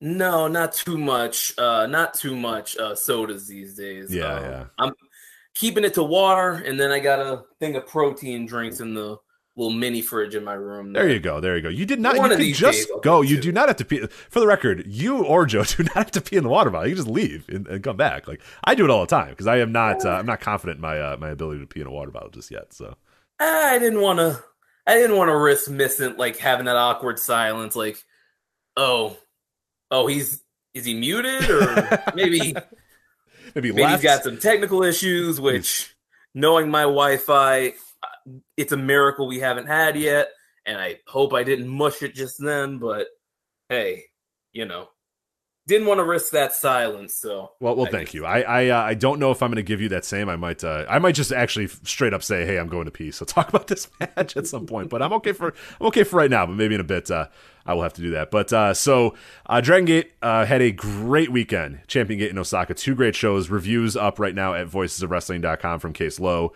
Nobody reviews Dragongate better than Case does. Nobody talks about Dragongate better than Case and Mike Spears do. Open the Voice Gate on the Voice of Wrestling Podcast Network. But, Stu, I wanted to talk with you a little bit about this weekend because I thought this was a great weekend from Dragongate. To me, a classic Dragongate weekend. This felt like this company is firing on all cylinders right now. The talent up and down the card is great. The young talent is good. The old talent, the guys that were kind of getting old and starting to slow down a little bit, those guys are starting to kind of either fade away or kind of fade into the distance. The young talent that's replacing them are all great. It feels like everybody's working their asses off these days. I am so high on Dragongate right now, and this weekend was just a classic Dragongate weekend to me. Before we go, kind of talking about the highlight matches, what did you think of the weekend, and were you able to watch both shows? I was able to watch all the title matches on both shows. Anything else I zoomed through, but I didn't really pay attention to. But I got notes on all the title matches on both nights. But I did want to say this while I was on the Flagship. Like, if you're out on New Japan right now, if Noah pissed you off, and if there's no other, Puro you're into right now, this is a really good time to get into Dragongate because there are, the units just finished shuffling. Well, they may not even be done shuffling. Yeah, I think they're still going to. Yeah, we still got some little more, I think. There's a lot of young talent coming up. If you're looking for a promotion that pushes their young talent, that just promotes their young talent, it has good wrestling, just off-the-wall stories, the stuff with Jason Lee is ridiculous, but in that good pro wrestling way. But if you're looking for something new in your Japanese wrestling scene, Dragongate's it. And I think when, the noise restrictions are lifted and when these crowd restrictions are lifted, which I think is coming soon, one of these next Korikens, I think is is going to be sell as many tickets as you can, like no restrictions. Like when those restrictions come up, I really think Dragongate's going to be like, they're going to come out of this pandemic red hot because they put themselves in the positions to be. Yeah, it feels like a lot of the other companies, I mean, particularly New Japan, is going to be kind of trying to catch up, saying, okay, now our fans are back. All right, now we promise, like, things are back. We're good. It does feel like Dragon Gate's like, all right, we don't really even, it doesn't really even matter. We're pretty awesome crowds or not, like, clapping or, to clap crowds or not clap crowds. And you're absolutely right that once they're able to just be at full power, like they're going to be a force to be reckoned with. Because I mean, there is no doubt in my mind, you could just hear from the buzz in the audience when these guys come out, when these guys are wrestling, that these fans are ready to make noise. And even on a few of these matches on this show, the fans did slip up a little bit. There was, in that Open the Dragongate match, there were a few times where the fans were just like, like they couldn't help but scream a little bit. And the Twin Gate, they kind of did that too. So it was kind of cool to see that. But yeah, you're absolutely right that like they're in such a better spot than they were coming into the pandemic, and now leaving it, they are just like, quote unquote, hopefully leaving it, fingers crossed, will really be like, they're going to be firing on all cylinders, and it's just going to be a real special promotion to follow. But yeah, so we'll just talk about the title matches then, because that's the ones you watched, and I focused on the title matches as well. But I will say, and the reason why I thought this was a great weekend for Dragon Gate is all the non-title matches, everybody was working really, really hard too. And there was a few times during the the pandemic years where it did feel like some of the undercards or some of the matches that didn't matter, guys were just kind of loafing. They were just kind of doing their basic stuff. Not the case anymore. And I think maybe they see these young guys breathing down their neck and realizing, shit, I got to go out here and like work my ass off, because my spot is, I can be replaced very easily by some of these guys. And we'll start with the Open the Bravegate match. This was on March 5th, night one.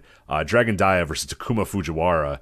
And holy shit, Suits. I mean, when we talk about young guys that can come for your spot, we have Fujiwara, who is still a legit rookie, and now has had two matches that are legitimately great matches. Dragon Dia, who is now, unmasked and just ready to kind of unleash himself fully on Dragon Gate, and he has been awesome too. He's still stupid young as well. This match, Suit, anybody who's watching this, anybody who's listening to this, Open the Bravegate title match, March 5th, night one, Dragon Gate Champion Gate in Osaka. You have to watch this match. I thought absolutely tremendous stuff out of these guys. I went 4.5 stars with it. I absolutely loved everything from this match, from the moment the bell rang to every single spot in the match. I mean, these guys worked their asses off, and in 11 minutes, they made magic here. Man, they made magic. What'd you think of it? Did you like it quite as much as I did, or maybe a little bit more, a little bit less? Where are you at with this one? One thing I wanted to say, because this was the opener, it's free on YouTube. Yep. So you have no excuse. You have literally no excuse. It's there in full, and you get to watch it. And I thought this match ruled. I went 4 stars on it. Like, Fujiwara started wrestling in November. Yeah, that's stupid. Like, it's this ridiculous. 2021. Like, it is insane. Like, Dragon Gate's cranking out, like, from the last class that debuted in the pandemic to this class, you've got like 8 or 9 guys who are just like, oh, these guys are just good. They're just really good right now, and they get to wrestle. Like, you look at guys like further up the card, like in title matches on these shows, like SB Kento, Jackie Funky Kamei. Like, I don't think those guys have wrestled in front of like real crowds yet. And then you got Fujiwara here, who just started. You got the Ihashi brothers. Like, it is insane, the hit rate that Dragon Gate's like having right now with their rookies, and to be able to just put them on a show and give them 10 minutes with like Dragon Dia, who's, I think he's 23, like he's only 3 years in, and have a match this good. Like, it's ridiculous. Like, it makes no sense. Yeah, it's pretty wild. And Case mentioned it in his review. I mean, it's now time to, if you haven't watched Fujiwara yet, if you haven't watched this match, like you said, it's free on YouTube. You got to watch this one. If you are a fan of wrestling, if you're a fan of wrestling history, we might have something special on our hands with Fujiwara. Like, we might have a guy that, like, who knows? Like, maybe this is the highest it's ever going to be or whatever, but like, either way, you are watching, this guy is already on like in a rare class of like true rookies in wrestling that are already great. Like, he is in that Jun Akiyama, Kurt Angle already. And that's, I mean, that's a rare class. And when we say that, we mean like truly, like you said, this guy just started wrestling in November. It's not like, he's been wrestling for 5 years and now everybody just found out about him, or now this year they're actually pushing him. Like, literally started wrestling in November and he's already out here having these types of matches, these stellar matches. And there are so few guys that are able to be that good that quickly. And it's a rare class of people. And again, who knows? In 5 years' time, it might be like, oh man, remember when this guy was great? We're going to talk about a guy in a little bit who was like on top of the roll when he was 19. And now you can't find him with a search party, but still, we're in a rare class with Fujiwara. So if you've not watched this match, if you've not watched Fujiwara yet, I'm begging you, go watch that. You absolutely have to do it. Do they have the English commentary on YouTube? I always watch on Dragongate Network, so I'm not sure if they ever have. I can check that out. Sure. Yeah, I don't know. If anybody in the No Dope chat room knows, if you've watched on YouTube, if they have the English commentary, because I could see if that's your barrier. If they have English commentary for this match, then you have literally no excuse for not watching this match. It's 11 minutes. I promise you have 11 minutes. It's two bona fide young stars and one guy who's legitimately just started wrestling in November and is already one of the best, rookies we've ever seen ever. Yeah. They have English commentary up. Okay, perfect. So then there you go. So if that's you have no barriers. There's no barriers. Go watch it. It's free. English commentary. It's 11 minutes. It's for a title. Like, what more do you want? These guys have a history. These guys have had a little bit of a back and forth feud. It's got everything you could possibly want. So yeah, go out of your way to watch it if you have not watched it yet. And then when you're done, you can read Case's review as he kind of puts it into context, just how incredible it is. But yeah, I mean, this is like my pro wrestling. This is Rich Craich Wrestling 101. I mean, the bell rings and they just run at each other right away. It's like, you know what I mean? None of the feeling out process. No grab a hold kid. It's like bing, bing, bing. And then they just start fighting. And then they just fight for 11 minutes. Awesome. Yeah. The way Fujiwara is projecting, it is like, it's top level stuff. Like, he's got that thing. Incredible. Yeah. He's got that, like, you don't know it and then you see it and you're like, oh yeah, that's what it is. Like, what it is, like, it's impossible. It's really hard to define it. It's one of those, like, you have to see it to know it. And you watch Fujiwara and you're like, oh yeah, okay, that's it. Like, he's got it. Like, this guy's only been wrestling for 5 months now, and he knows exactly what to do, knows how to emote, knows how to carry himself in the ring. I mean, he carries himself in the ring like he's like a 7-year veteran at this point. It's wild. It's unbelievable. Like, the Open the Voice Gate guys, like, they've been going crazy about this guy for a while. SB Kento, they were going crazy about him in his rookie year. And then they see him lose Rookie of the Year to, who was it, Pat McAfee or whatever. Like, yeah. If Fujiwara loses Rookie of the Year to Braun Breaker, like, the award's over. Yeah, yeah, the award's done. Like, delete the award, delete the Observer.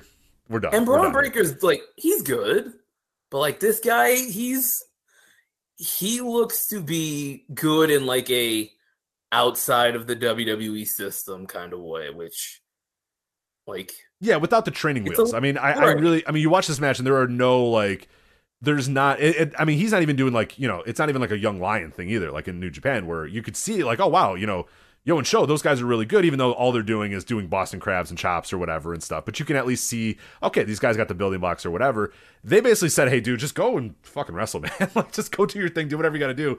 Go ahead. And like, yeah, there's no training wheels, there's nothing. Braun Breaker's good, but he's good at that style. He's good at doing what they want him to do. They're good. He's good at the rehearse matches. He's good at the basic stuff like this. This is a guy who is just being fed to the wolves and saying, hey, go, and is just dominating already. You know what I mean? Like, dominating already. And any sort of doubt that they had that this guy's got it and knows what he's doing is I mean, that now it's like, okay, you got it. You know what you're doing. We don't need to have any kid gloves on you. You're ready to go now. And yeah, sky is absolutely the limit for him.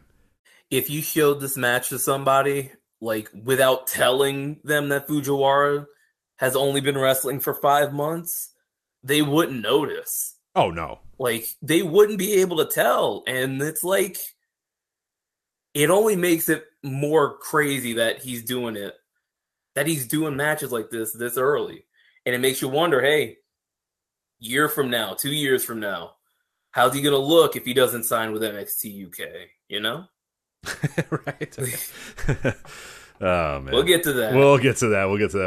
But Open the Bravia, as we said, that is available for free on their YouTube, so make sure you go and check that out. Then night one had a bunch of other matches. Like, again, the undercard was pretty damn good, with a lot of really good stuff. But the standout then that we're going to talk about here as the main event. Opened the Triangle Gate match. It was the Gold class, one of the new units in Dragongate, which is Kaito Ishida, Kota Minoura, and Naruki Doi, defeating the Natural Vibes team of Jackie Funky Kamea, KZ, and UT to win the Open the Triangle Gate titles. And this was classic Dragon Gate here, man. This was just 14 minutes. Again, oh, man. 14 minutes. My heart is just, thank you guys. 14-minute main event. This is all I want. This is what's wrestling. This is what I want, guys. This is why my heart is beating. You know, if you can't hear that is my heart beating out of my chest for them not doing 45 fucking minutes here and just deciding, hey, 15 minutes, go out there and do a bunch of cool shit for 15 minutes and then get out of there. And that's exactly what they did here. I mean, the bell rang, and just like that Dragon Dia Fujiwara, bell rang, and then the guys just did stuff for 15 minutes, and everybody did their role perfectly. I thought this was tremendous stuff as well. What did you think of Open the Triangle Gate? I thought this match was great. I went 4.25 on it. I am a big fan of college recruiter Naruki Doi doing everything in his power to get 5-star recruit Kota Minoura in his circle, get him in the team. They got him a mascot. They got Minorita. He was just a short guy. Like, he's not even like a mini. He's just like, I think he's the same height as like Jackie Funky Kamei. But they're just like, hey, cut your hair like this and stand next to Minoura. There you go. And it's just like, it's awesome. I love this unit. I love that they exist to get more women in the building. Like, I love it. I love Gold class. I love that they took the gold from high end. Did you see that? Yeah, they just said, hey, we're going to wear gold. Color's red. Yeah, it's like, we have gold. They're like, nah, we're going to take it. And then they took it. They have it now. Yeah. They beat them at Cork and Hall in their debut, and now they just took their color. Right. And, like, this match is awesome. It was centered around the young guys. Like, Dragongate Jay was on commentary with Ho Ho Loon. Best English commentary in Japan. Oh, sorry, Kevin Kelly. Great team, yeah. Maybe not the best, but they're very fun. And he was explaining how Natural Vibe, like KZ, Horiguchi, and Susumu had been Triangle Gate champs before, but then they recently had a tournament for the vacant titles, and KZ specifically chose UT and Jackie Funky Kamei, the young vibes, because like he saw the potential in them. They won 2 matches in a day, and they won the tournament. And now, you know, they're here taking on this new unit with 23-year-old Kota Minoura as the centerpiece. You know, Kaito Ishida isn't that much older. Like, and it's really cool to just see them let these young guys go out there and like earn these main events and like ball out. And that's what they're doing. Like, and one thing I also like is the older generation. Like, we saw it with Yoshino last year. We're seeing it with Kness now. They're passing like their signature moves down to the new guys. Because Jackie Funky Kamei in this match, he did the Torbolino from Yoshino. And then UT, he did the rolling cradle that Kness gave him recently. So that's just another cool way of connecting like the older generation of wrestlers and fans to this newer generation of guys that are just coming up now and kind of like giving people that, you know, connection to these guys. And I just think that's a really smart thing for Dragon Gate to do. But yeah, this match was excellent. It was Dragon Gate trios action. Like, it's what you think of when you think of Dragon Gate Triangle Gate match. It was just so great. So great. I loved it. Yeah, and it's something that I've noticed recently with Dragon Gate, because there was a while there where the Dragon Gate style felt like it was kind of slowing down a little bit, and I think that was mostly because the card was either like unproven young guys that weren't quite confident yet, and then it was a mixture of like kind of the older guys still kind of holding on to their spots a little bit, not necessarily in like a Hulk Hogan way, but it's just like, well, we don't really have anybody to replace you. Whereas now, like you said, like you watch these shows, like the speed is back, the intensity is back.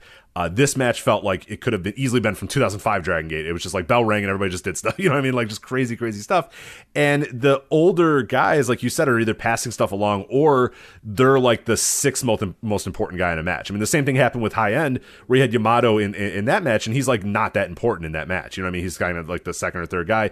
And in this case, Naruki Doi is in this match, and like Naruki Doi can't do what Naruki Doi did in 2005, but that's fine because all these other guys are great now. Ishida's great, Minoru's great, Kamei's great, KZ's awesome, UT's great. Like, so you didn't need Naruki Doi to be peak Naruki Doi, and that, I think, finally Dragon Gate has crossed that threshold where all these young guys are so good now and so much ready, and they have the confidence now to actually do what they want to do. So, like, yeah, things just like, it all feels so much better now.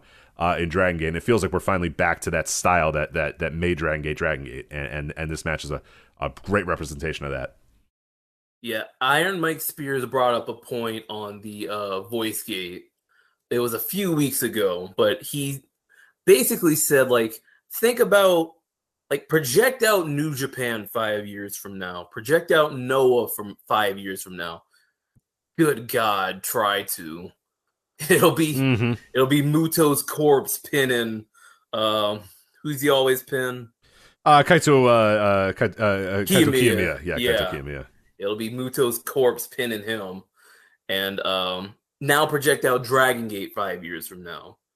And like Dragon Gate looks like they're in a lot better shape. I mean, who's the last young lion to really hit in New Japan proper? Like, they're either in America doing it or they're, you know, still in black trunks, black tights. Like, and it totally feels like you've cycled through now. You take, like I said, the beginning of pandemic Dragon Gate to this Dragon Gate, it feels totally different. It's not just because of the units or whatever, because that's a natural thing that happens at Dragon Gate, but like the roster itself just feels entirely different. Like a lot of the guys, a lot of those older guys are just not that prominent, they're not that important, and everybody that's replaced them is like all these like tremendous wrestlers in sense. Like, so it's pretty wild right now. So yeah, it is a very fun time to be a Dragon Gate fan, a very exciting time to be a fan of the company. But let's get into night 2 here real quick.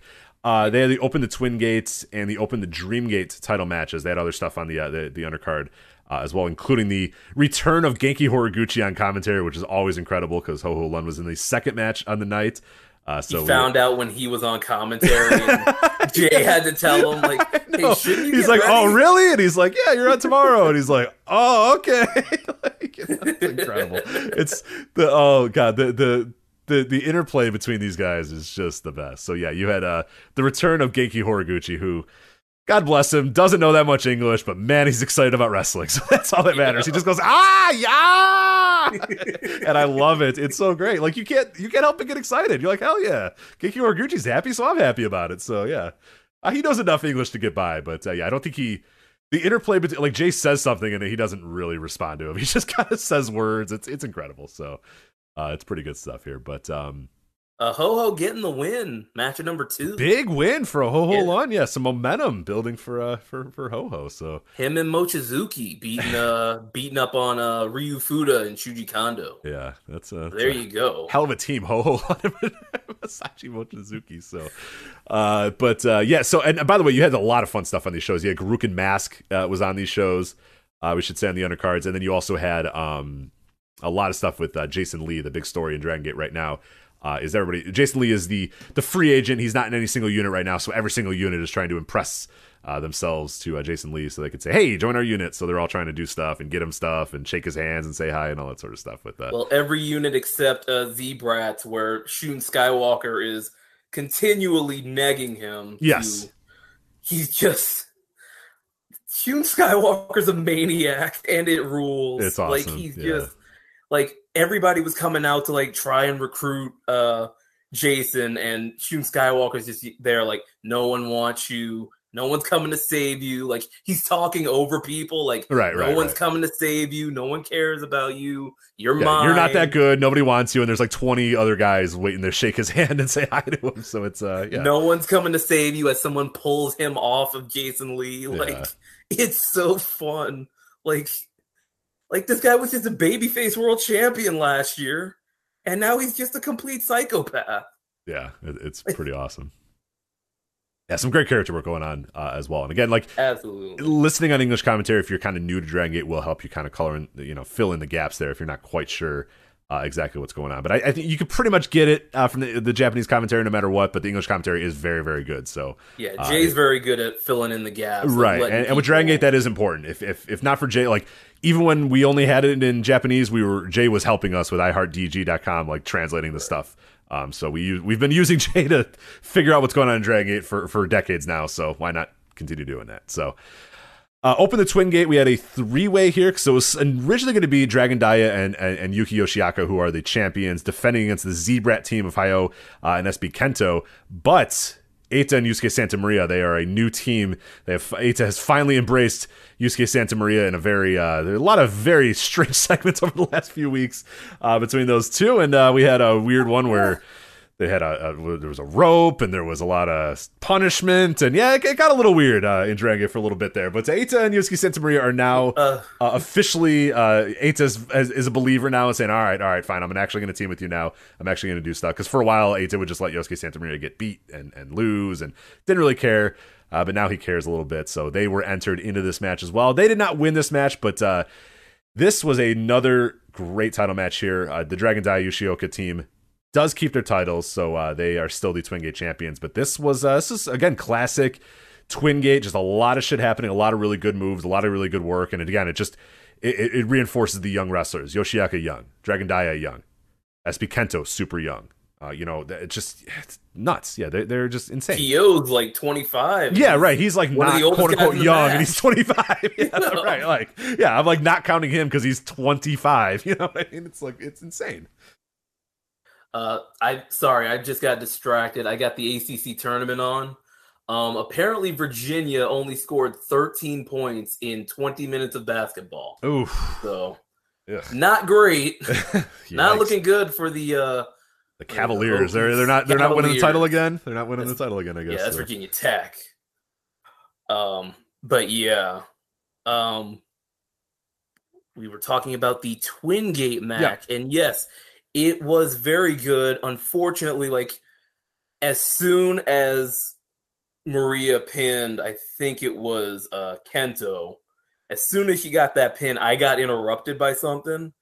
So I essentially had to watch the two falls like separately, which like broke up the flow of the match for me. But it was still like I could still tell it was like a really great match. Like the ramp up to that first elimination was great. And then you had the final fall with D Courage, which is Dai and Yoshioka's team name. They get the win over Eita and Maria. I think, it was a really good match. This was like a nice, I don't know if it's like a turning point, but this is basically like, if you watch Dragon Gate like earlier this year, that first Korakuen Hall is where like all of this splintered off from, because you had RED there. They kick Eita out, and then Dragon Daya comes in. He beats SB Kento for the Brave Gate, and then the next night Yoshioka helps Daya win the Twin Gate from him too. So it's like all been building up to like this 3-way match here, and like they all came together, and it was a really good match. And I wish I watched it all like in one go, because I feel like I would have been really high on it. Yeah, so I kind of have similar thoughts. Maybe it's just how because I kind of watched it the same way as you did. I kind of broke it up a little bit. It for whatever reason, I forget what happened, or I got distracted by something, or I went back to it.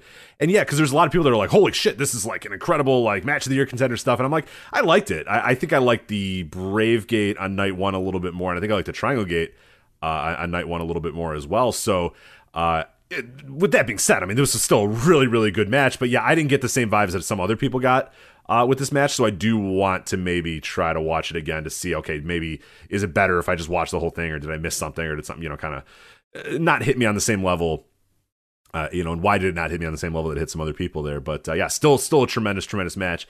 And then the final title match that we had for the weekend was Open the Dream Gate. Kai defeating Big Boss Shimizu.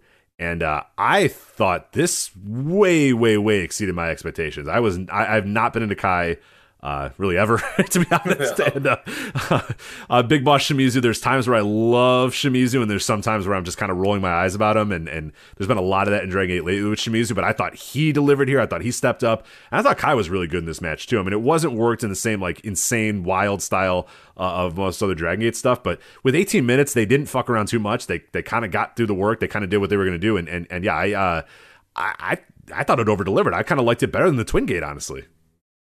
I went 4 stars on it. I really liked it. I thought the story was really simple. Shimizu had beaten Kai 3 times leading up to the show. He had beaten him with the shot put slam.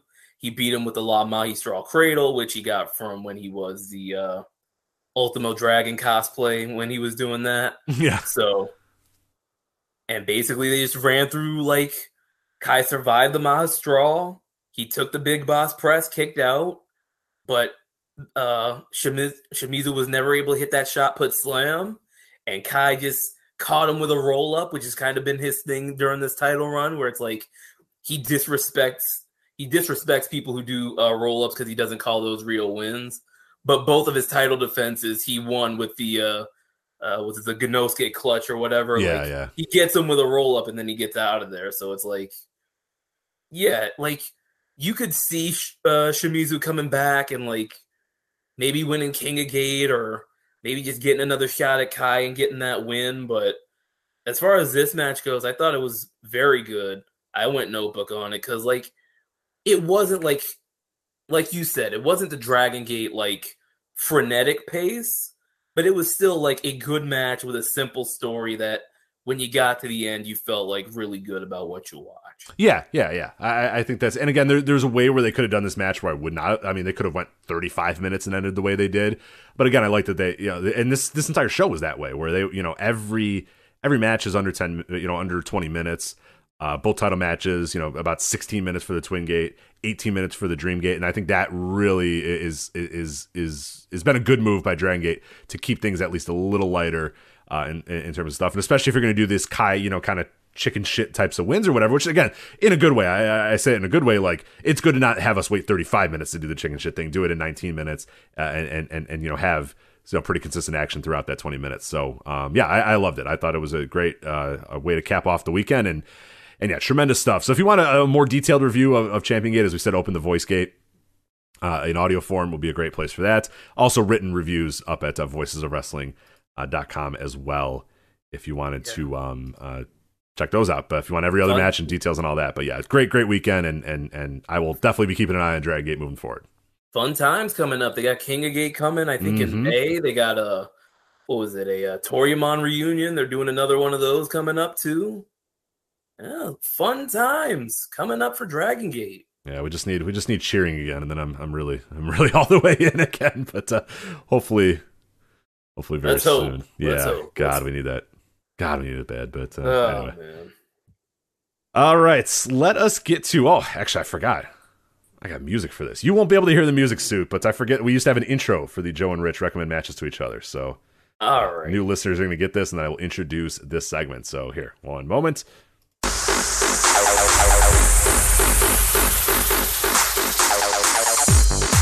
Joe and Rich recommend matches to each other.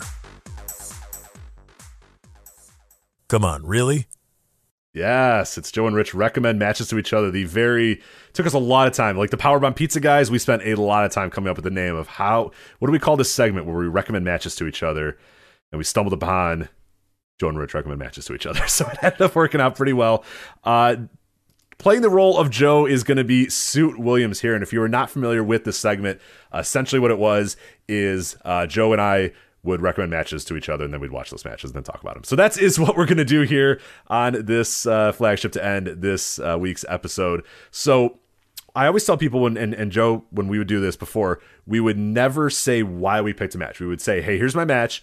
You would watch it. You'd review it. You could try to guess, hey, was there any significance to this? Was it just you sending me a cool match? Like, what is the purpose of it? And it would change. Like, sometimes there was a theme to the things we picked. Sometimes there was a reason for the thing we picked. Sometimes there was like relevant to a time period or whatever. Or sometimes we just said, hey, here's cool matches and watch those. So this is something we did a lot in the Flagship a couple years ago, but obviously wrestling has gotten insane over the last few years. AEW has existed, so we're no longer doing as many just kind of segments like this. But I thought it'd be a great opportunity for people that are unaware of Suit and your taste in wrestling to understand why you picked these matches, what you thought of the matches we did, or whatever, all that sort of stuff. So do you have an order you want to go in? As I mentioned, Suit, your picks are Raven and Goldberg, April 20th, 1998 from Nitro, and Ric Flair versus Vader from Starrcade of 1993.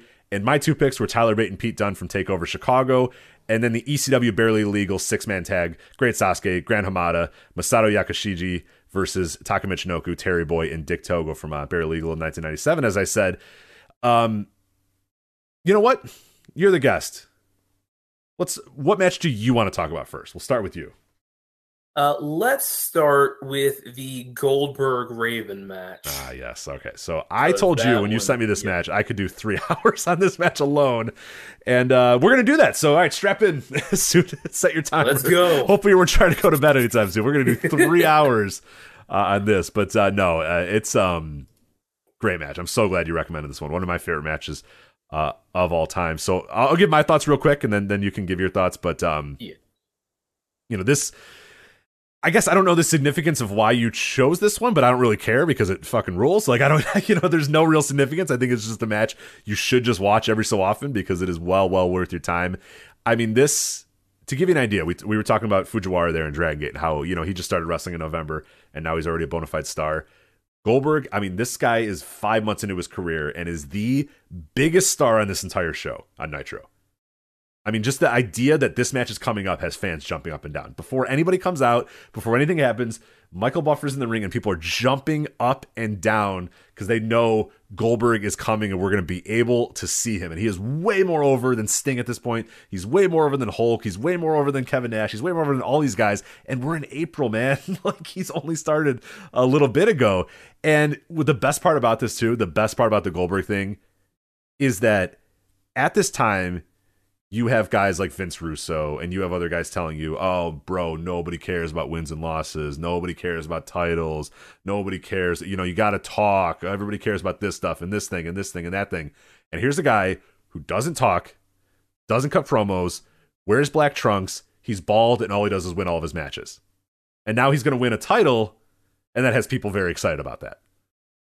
So those idiots who will tell you, oh, none of that shit matters, are lying because a guy is becoming the biggest star ever with all that stuff mattering. So yeah, obvious right there. But it is pretty incredible. And yeah, like I mentioned, the crowd jumping up and down at the very mention of Goldberg coming, and then he appears and the roof blows off this place and Suit.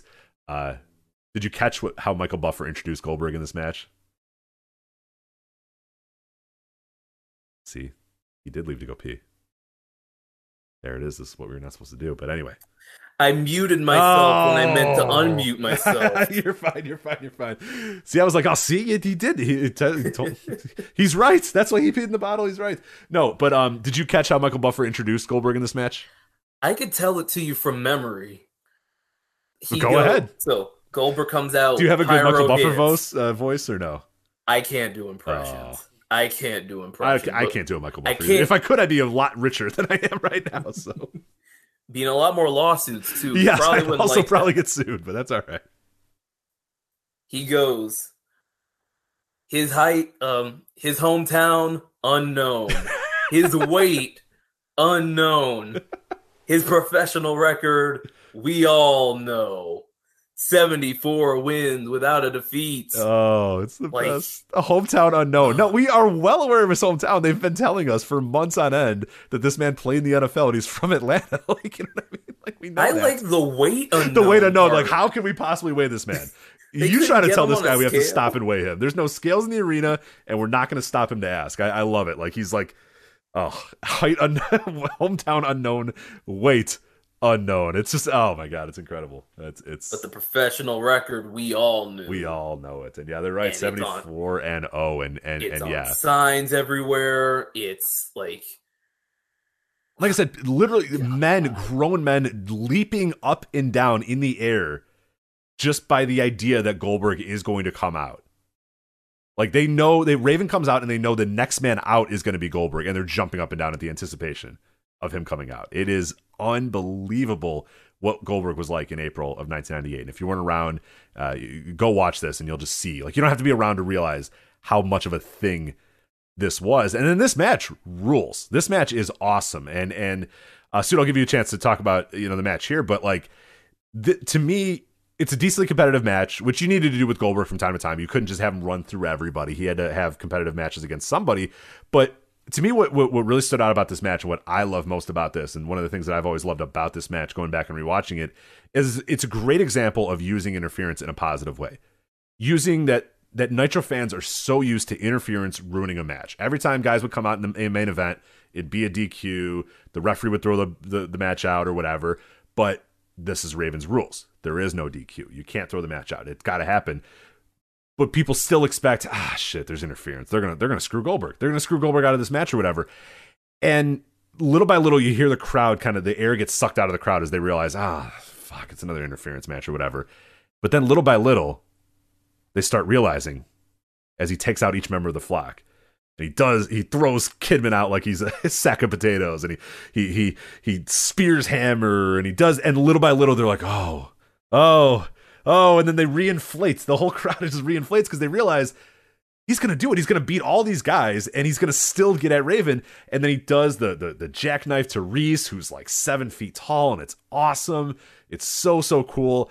And then, again, you realize they take the air out of everybody again. When Raven's running out, he's decided, fuck this, I'm going to just leave through the crowd. I'm out of here. I'm done with this match. But then the crowd gets back up again because the fans start grabbing at Raven and throwing him back. And when they throw him back and Raven gets back in the ring, the crowd just explodes knowing, okay, he beat everybody, all of his goons. He couldn't run away. That's it. It's over, man. He's going to win this match. And then, he puts away Raven, wins the title. Every single person in the entire building is jumping up and down and screaming. The pop is insane. It is, man, one of my all-time favorite matches. I'm so glad you picked this one because I haven't watched it in a couple years, and it's something I probably should just watch every single year.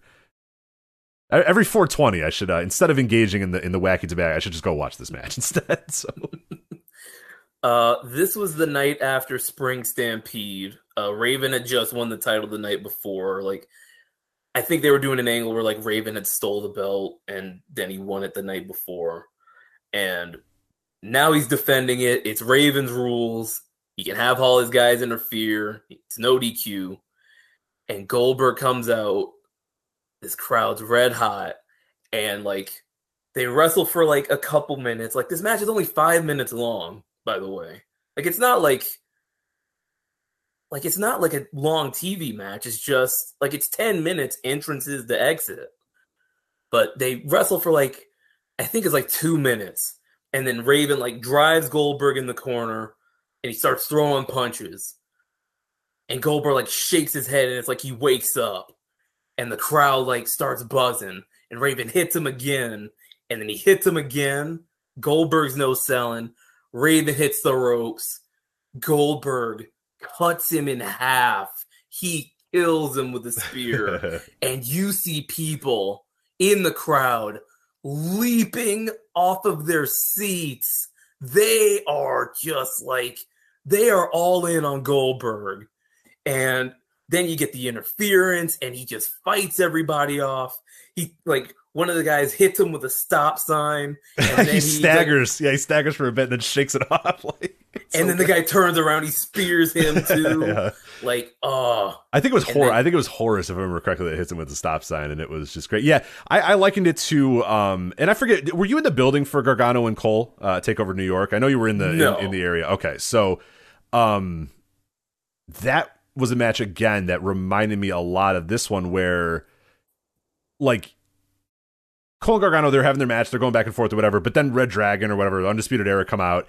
And the crowd's like, oh, man, like these guys are going to come out. And then one by one, Gargano takes both those guys out. And like as he's doing that, everybody gets back up and goes, oh, my God, he's going to do it. He fought off the guys. And like it's a great, I mean, interference in wrestling is so overdone and so done to death. But when you do it in a situation like this, and they did it with this Goldberg match too, and you do it in a way where the babyface overcomes the interference, there's nothing else like it, man. You can't get that kind of visceral reaction where the fans think they're going to get fucked over yet again. and then they realize, oh no, they're gonna do it, hell yes, and it's like you can hear it from this crowd. They know, oh man, he's gonna fight all these guys off and he's gonna win this freaking match, and I cannot wait to see how it happens. And it's like you said, his decimation of the Ravens flock is something else. Yeah, I chose this match because it's also one of my favorite matches ever. Like, it's just right. Like, it's just like a perfect match with a guy who's red hot on his way up. You got a heel everybody hates anyway, and then he just bulldozes right through him, and it's like it's a perfect encapsulation of like what Goldberg was and what like how to do Goldberg right. Like if you've got like somebody and they're like, I don't get Goldberg, show them this match, and like if they don't get it still, then they're just like they're thinking too hard, or they're just dumb, or they're wrong. Because like it's incredible. Like it's so simple too.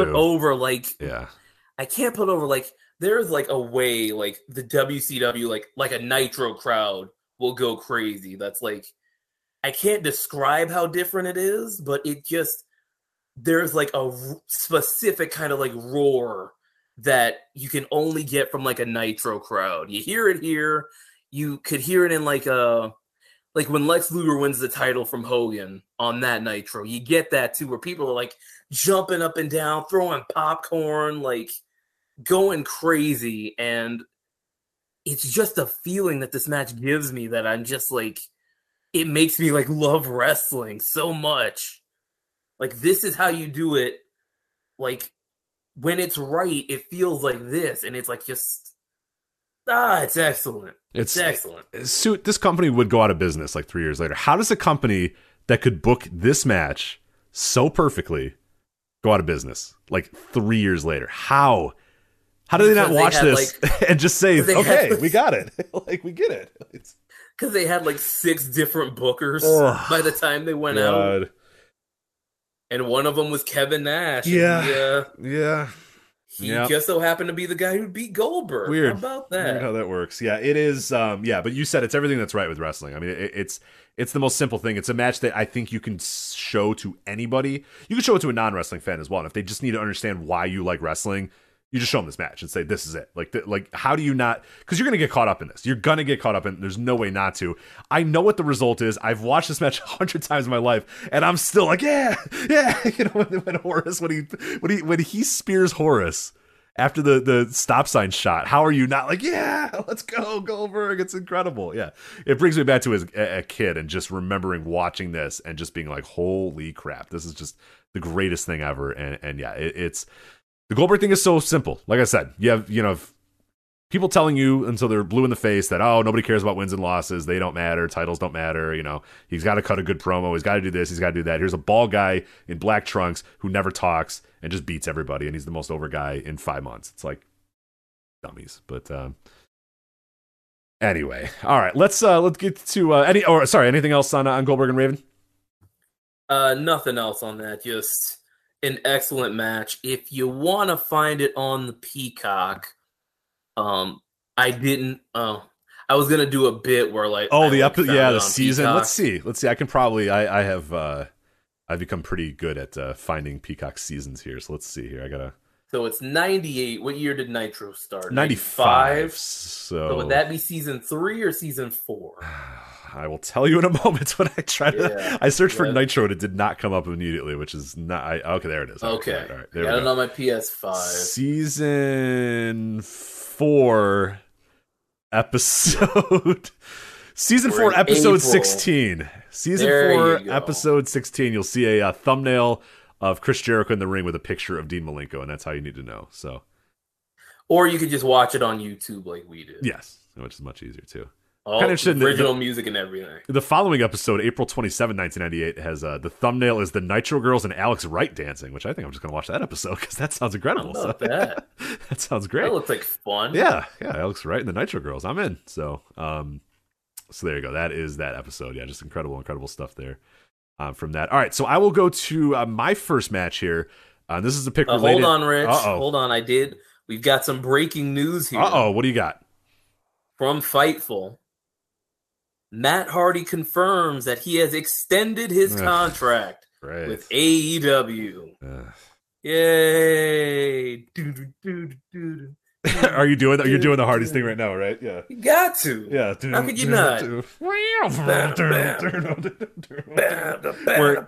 Wearing your fishnet that you're about to take off. Yeah. Gotta get a pop. You're gonna do something and then take off your fishnet. Pop. Yeah. Yeah. Unfortunately, the pop, like when they first were doing it, it was like girls going, yeah. Now, like, you know, Jeff did it on Dynamite. It's all just dudes going, yeah. It loses a little bit of its love when it's not a bunch of, you know, women and children screaming. It's just a bunch of, you know, 34-year-old men going, yeah. You know, so yeah. Take your shirt off, Jeff. Yeah. So anyway, all right. So my first pick was Tyler Bate versus Pete Dunne from NXT TakeOver Chicago. And the reason I picked this is, well, it kind of ties into something I did over at flagshippatreon.com, patreon.com/voice of wrestling this week. Because Tyler Bate turned 25 years old, a very old 25 for Tyler Bate. He turned 25 this week. So I wrote a little bit about how Tyler Bate felt like he was on top of the world all these years ago, and now it feels like a kind of a lost prodigy, a guy who still, yes, he is still 25. Yes, there's still plenty of time in his career, but it really feels like, holy crap, did we miss the boat on this guy? Is this a guy who was a sure thing that now who knows what he's going to do? I mean, we had to go back. I went back here. This is May 20th, 2017, NXT TakeOver Chicago.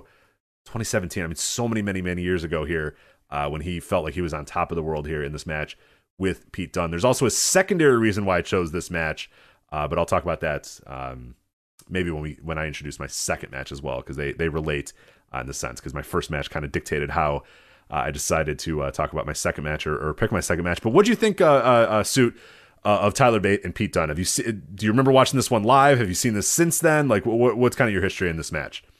I remember watching it live. Tyler Bate is 4 months older than me, which just... yeah, he's 4 months older than me. And he's out here doing this, and I'm doing what I'm doing. But yeah, this match was great. You know, you had this was like, I think you're still on your top of your game. You know what I mean? Like he peaked early. Your peak is still coming soon. You know what I mean? Like your peak is still coming. So don't worry. God, I hope it is. I can't promise that. I'm still waiting to see when my peak's coming. So, but yeah, I remember watching this at the time. I remember I was very familiar with these guys because I was reviewing Progress at the time for PW Ponderings. So I'm pretty sure Dunn was like the Progress champ at this point. I've men in blacked out most of my Progress memories, but I looked it up on Cage Match. I think he was champ at this time. So he got some big bruiserweight chants. But yeah, as you talk about it, the match goes on, and it's just this crowd, they go from being politely into it to being oh, this is an excellent match. They are into it. There's a spot they do where it's Bate goes for a shooting star press and Dunn catches him in a triangle and just starts throwing punches at Bate's head and his arm, and the crowd's super hot. But I know these two haven't even gotten to the next gear yet. There's more they can do here. And then it's just, yeah, they go out there, they go crazy. You know, you got Pete Dunne doing more joint manipulation than the nurse on a vacation. There you go. Oh, payoff. Wow. How about it? Damn. Yeah, that's good. I'm going to have to explain that one to her because she's not going to get what joint manipulation means. But once I explain it, she's going to like that joke a lot. So fantastic. I'm going to write that down right now so I don't forget. That is wow. Has she ever watched a match that Nigel McGuinness has called? I'm pretty sure he talks about small joint manipulation there. You said you don't do good impressions. That was not bad. Yeah, no, she probably, honestly, if I showed her this match, she would think, she might think Tyler Bate's hot, but I think she would be disgusted by Pete Dunne and probably just leave the room. But I'd say that's fine. Like, you're not supposed to cheer Pete Dunne. He's supposed to be a disgusting looking person. You know what I mean? So, I don't know if I'd call Tyler Bate hot at this point. He was still doing the curly Q mustache. I It guess was a little bit depends. later. Yeah, I don't know. Maybe I'll test that out. I will send that to the nurse and see. She's a sucker for a good British accent though. So When he started growing the beard out, that's when Bate was like, okay, this guy's hot. with the hair and the beard, yeah.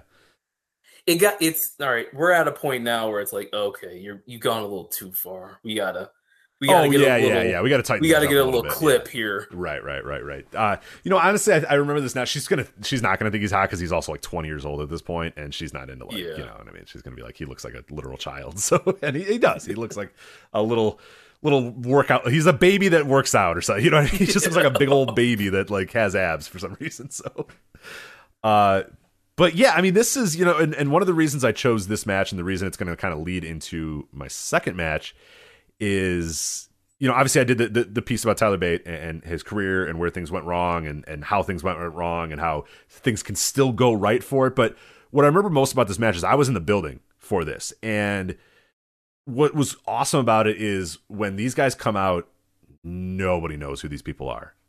This is a takeover crowd. It's an NXT crowd, but still they don't know who these dudes are. They know they're indie guys. They know they're NXT guys. But you can even hear when they come out. There's there's maybe 20 people that chant Bruiserweight. There's a few people that cheer for Tyler Bate, but it's like really the nerds. Like, it's me and the 45 other people that were watching the NXT, UK tournament or whatever, the WWE United Kingdom tournament. Like, it was not many people that knew who these guys were. But That then had demand progress. Yeah, right. Like, like it's a very few amount of people. I'm like, oh yeah, no, these guys are, it's very limited the amount of people in this building that know who these guys are.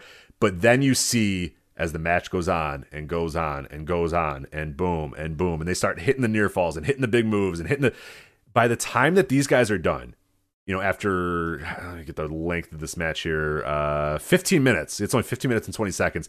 By about 10 minutes in, this crowd is all in. And then by like 14 minutes in, this crowd is as loud as they would be the entire night for these two guys that when they came out, they had no idea who these guys were. And both these guys are just stupid young at this point, too. Tyler Bate's 20 years old. I think Pete Dunne's like 25 at this point. They're unfamiliar guys. Nobody knows who they are. They have nothing working for them. There's nothing is like to their benefit. You know what I mean? They have to earn everything they do in this match, and they do, and they bust their ass. And when it's over, they get a standing ovation, and the crowd just goes absolutely haywire for this stuff. Just awesome stuff by these guys. Not even when it's over. Like the spot was like Dunne throwing him up and catching him in like a power bomb, and that's what got the standing ovation. Yeah. Oh, right. Yeah. They just kept going after that. Like, Bate hit a spiral tap. Haven't seen a spiral tap in years. Yeah. Then, yeah, great match. Like, this was the match that you put on and say, hey, we're doing a show with guys like this. Come watch it. And then they got Gallus. Yeah. So, hey. Whoa. Yeah. You get Tyler Bate doing this, and you decide, you know what we're going to do with this guy? Have him be an extended feud with Wolfgang. Like, that's the way to do it. It's unbelievable. Have him never win this title again. Yeah. Oh, my God. Yeah. Well, speaking of anti-competitive behavior, I did want to note when this match started, more people cheered for Jim Ross being the guest announcer, because this is, of course, when World of Sport wanted Jim Ross, and WWE decided, hey, all of a sudden we want to hire you again, Jim Ross, completely unrelated to your job offer that you had with World of Sport. We now want you as a member of our roster, even though we have been trying to get rid of you for the last 20 years. So we Jim love Ross. you, pal. Yeah. Come on in. We've always loved you. We've never tried to fire you the 7 times we fired you. The big handshake, the fake laugh. Jim, how you doing, pal? Oh God. But this is just just a great man. And I remember there are people to this day who I have fans or people that I know that watch this match, or guys I was sitting with this time that don't follow the UK scene, don't follow NXT UK, and I get they want check-ins like every single month. Hey, what is Tyler Bate doing? Hey, what's Pete Dunne doing? And it's so sad to have to do this to them, to the point where I think the last time I was like, you got to just stop asking me about Tyler Bate, man. I don't know. Like, I don't know. He's in witness protection. He's kind of wrestling sometimes still, but not really. Pete Dunne's on NXT. He's fine. You know what I mean? He's okay, but it's like, yeah, this guy keeps asking, like, I'm going to tell him, oh yeah, Pete Dunne's main eventing WrestleMania. And it's like, I'm like, nah, dude, it's, I don't think it's going to happen, man. Like, I hate to tell you. I think that's over. Taking on Tony D'Angelo. right. He's carrying a guy who's had 6 professional matches. And Tyler Bates, he's has a trophy sometimes. I don't know what to tell you, man, about him. It's just, it's so sad where these guys were at this time. And where they would, where they are now. It's just like, what are we? I mean, this felt like the biggest layup ever. Like, these 2 dudes were made men after this, and they just no follow up whatsoever in America or UK, honestly, for either of these guys. Yeah, and like, there wasn't any follow up because, like, you knew there wasn't gonna be, like, at least in America, like, at least with, like, the main roster, because who's the guy running it? You have Vince McMahon take a look at Tyler Bate and see how that works out for him. I know. I've always, with this one friend, I've always said, he's always like, why does Vince McMahon not push Tyler Bate? And I said, well, I'm really glad that Tyler Bate isn't on the main roster, because he would take one look at that guy and put him in like a diaper. You know what I mean? Like, he would absolutely just be like, Tyler, you're a baby. You're a big baby. You're a big, beefy baby. And Tyler Bate would come out with like a sash and a diaper, right? Like the problem is, like, now every time you see Tyler Bate, you're going to think of this, because I'm telling you, it's the best pitch ever. It's the exact Vince McMahon pitch, is that he would have him come out and go like, you look like a big baby. And he would come out and he'd have a bassinet on, and he'd have a big pacifier, maybe a lolly, maybe a big lolly too, and a big diaper and a sash, and he would come out and he'd be the big baby. I mean, just like, you can see it, you can sense it, you can feel Vince McMahon pitching that in the room. It might be good that I don't watch NXT today, so I can't see it. Luckily, I think now that he grew the hair and the beard, like, he's free of that. But when he had this little mustache, like you're saying, a little haircut, like, there's a good chance he's in a diaper, in a few weeks. He's been the boss baby, like, before that movie. I'm telling you, it's not the worst pitch. I mean, it is, but it's not. It's totally plausible that Vince is in that room tapping his pencil, wondering what the hell he's going to do with this little, 5'7" guy, and yeah, big babies. 5'7"? Yeah, that might be generous, actually. Yeah. Who's taller, Layla Hirsch or Tyler Bates? I don't know. It'd be a good competition. Yeah. If they stand on each other's shoulders, could they look at like? Right. Could they look at like a? Who's a somewhat tall guy? Could they look Randy Orton in the eyes if they stood on each other's shoulders? I don't think close. Maybe on their tippy toes. Yeah, maybe tippy toes. But yeah, so just a depressing match. But you should watch it, because it's great and it's fun. If you've never seen it, it's really, really good. And then you should read my article over at flagshippatreon.com talking all about Tyler Bates and where his career has gone wrong. But anyway. I wanted to say one more thing. There's just an alternate universe where Triple H takes over, like, where he gets the company and we get NXT on, we get what we got on NXT. We get that on Mondays and Fridays. And all of a sudden, the biggest company in the world is fun. Man.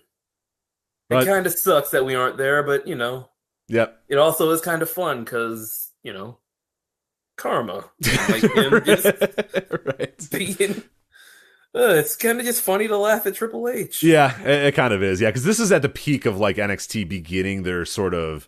There was the, oh no, we're all like all in this together. Yeah, we're going to help everybody grow. And like, this is when you can start to sense that the smart people, the smart money was like, oh, if you guys don't know what they're doing, like, they're going to kill, like, the independent wrestling and the British wrestling scene in like one fell swoop. And like, this is the playbook. This is like Vince McMahon 101 playbook here, and Triple H is just doing it to a T of no, yeah, we'll feature your talent on our shows, and then when they go to your show, they'll be more popular.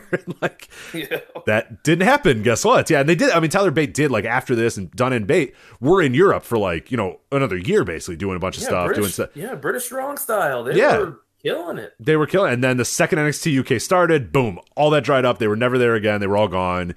And yeah, so it's speaking out, like I always say, was like, the plane was already crashing. The plane was already on fire. The engine had already blown off. Speaking out was like the plane finally hitting the ground, where it's like, oh, okay, no, this is over. Like, this plane's gonna crash. We just don't know when it's gonna crash. Maybe we can get the tail up a little bit, but like we need to make an emergency landing.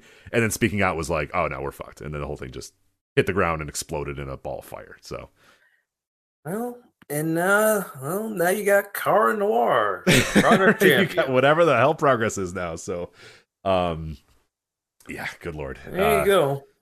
Yay, wrestling. All right. But speaking of good wrestling, during a bad time in a company, Ric Flair versus Vader, Starrcade 1993 was your second pick. Suit, you want to talk a little bit about that match and maybe why you picked it? Because thank you again for this match, too, because I haven't watched this one in many, many years. And God, it's just a great, great match. I just picked this match because it's awesome. There it is. Like, sometimes the theme is it's just awesome. That's all that matters. Is Vader going in the WWE Hall of Fame? Yes, there you go. There's our theme. That. Yeah, there's your theme. There you Vader, go. WWE Hall of Famer. Yep. Is Goldberg already in? I don't know. You're asking the wrong guy. Yes, let's go with yes. Goldberg, WWE Hall. I feel like he's got to be, right? But I don't remember the speech though. Did he go in that COVID year? Oh yeah. January 15th, 2018. Oh. Okay, so he was a class of 2018. All right. So there you go. My theme was recent WWE Hall of Famers. That's right. Yeah, I wasn't sure if they were Hall of Famers when we started. You nailed it. Yeah, I do like that. The first result I looked at Goldberg WWE Hall of Fame as well. So the first result is Wikipedia article, and the second result is Goldberg says WWE Hall of Fame ceremony sucks. Love it. Incredible. But talk a little bit about Ric Flair and Vader from Starrcade 1993. This was awesome. Like the entire package. So first of all, this was not supposed to be the match. It was supposed to be Vader versus Sid Vicious. But then a little scissor fight broke out, and so now Ric Flair's here. Yes, one man was sent away, said, you tried to murder one of our roster members, so we're going to send you away for a little bit. And Sid was replaced. Ric Flair in his spot. Yeah, Ric Flair was busy being the international heavyweight champion, wrestling Rick Rude. And he got the call here, and all of a sudden his career is on the line. And so it's career versus title. It's Flair versus Vader. And throughout the show, you have got, like, the show starts and you get this like career, like a life retrospective of Ric Flair. And it starts with like pictures of him as a baby, and you go through him growing up, and then you get to the wrestling career, and over the top you've got Flair talking, and then it cuts in with Vader just screaming and just killing jobbers and just hurting everybody. And then boom, show starts, Starrcade 93. And then throughout the show, you got Flair. You have Flair and Mean Gene Okerlund making their way to the building. They start at Flair's house. I think it's his second wife.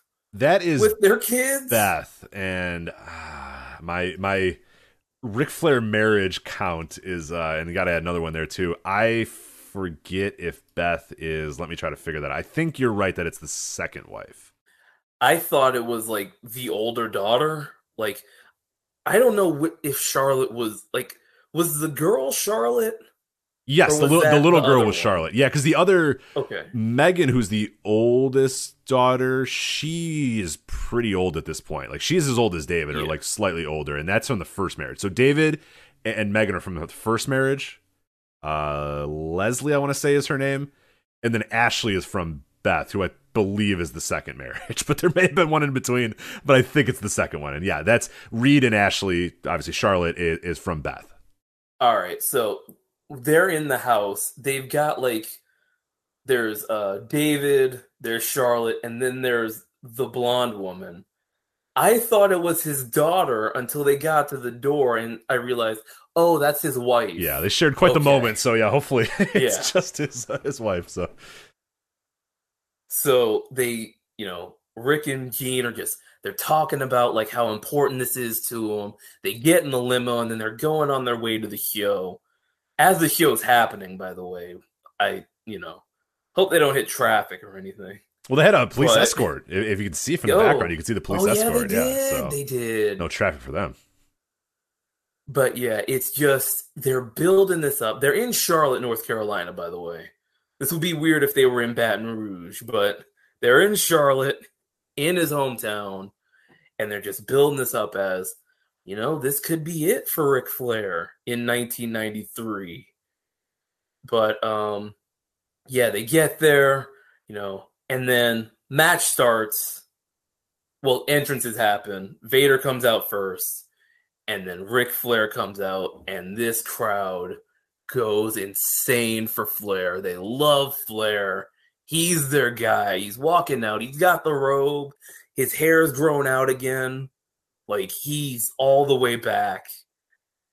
And then Vader beats him up for like 10 minutes. Then Vader beats an old man up for like, just destroy. I mean, Flair is bloodied and battered and just, and to kind of give context of 1993 WCW, I mean, it is a disaster there right now. I mean, you're going through a bunch of different change.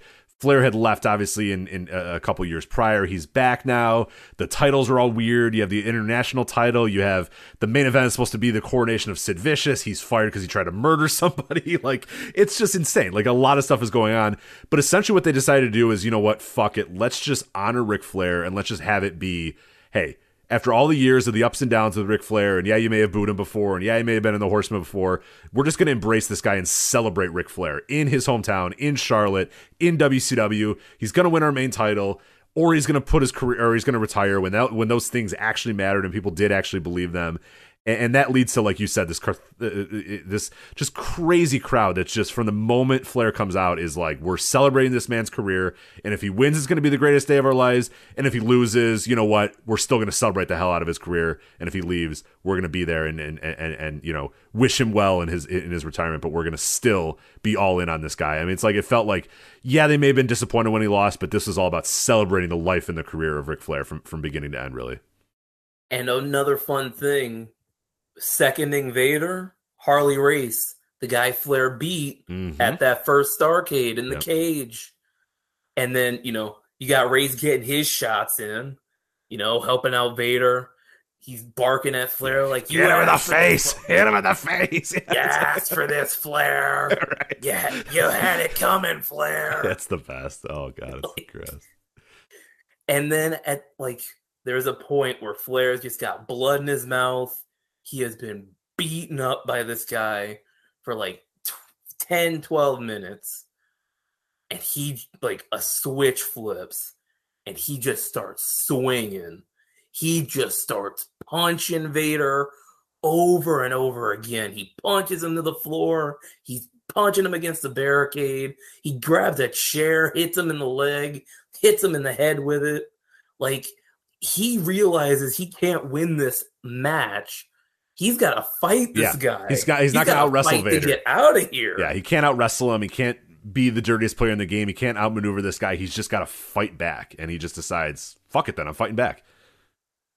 Yeah, and it's the crowd's going crazy. Building's going insane. He gets the figure 4 on. Vader gets the ropes, though. Vader earlier in the match, he went for the big Vader splash off the ropes, missed that. He went for the moonsault here, he missed that. Flair goes for a cover.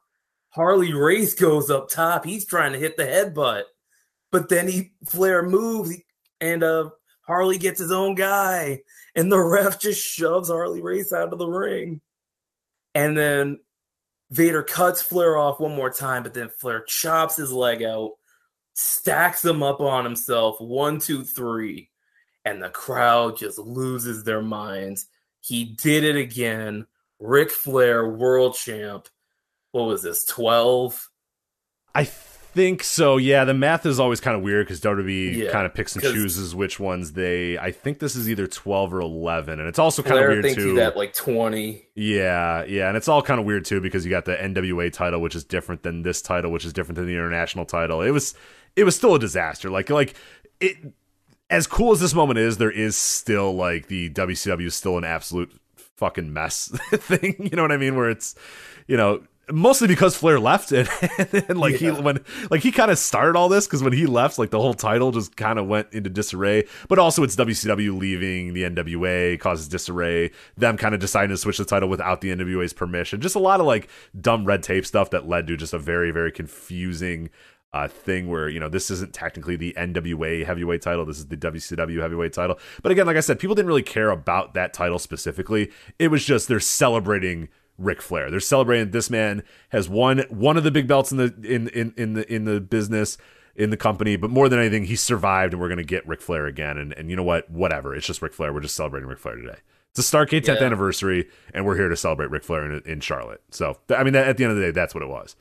Yep. Flair survives, and his career goes on just long enough to do a couple jobs for Hulk Hogan. Yeah, right. Mm-hmm. Yep. Exactly. Where his career would unfortunately though lose his career at Bash at the Beach '94 in the cage match, and that would be the final time Ric Flair ever wrestled. In August of 1994, if you remember, or July of 1994. That was it. So. Or maybe it was Halloween Havoc that he decided that. Well, one of those he retired forever. Halloween Havoc. Yeah, maybe you're right. So it was Halloween Havoc that he retired forever. So October of 1994 was the final match of Ric Flair's career. So yep, that was it. I can't recall any others. I mean, if you can name any others, you're more than welcome to. But and the main event of Starrcade '94 was Hulk Hogan versus The Butcher, Brother Brutai. Which imagine being a WCW fan then. And going from that to that in a year. In a year, you went from this to that. Man.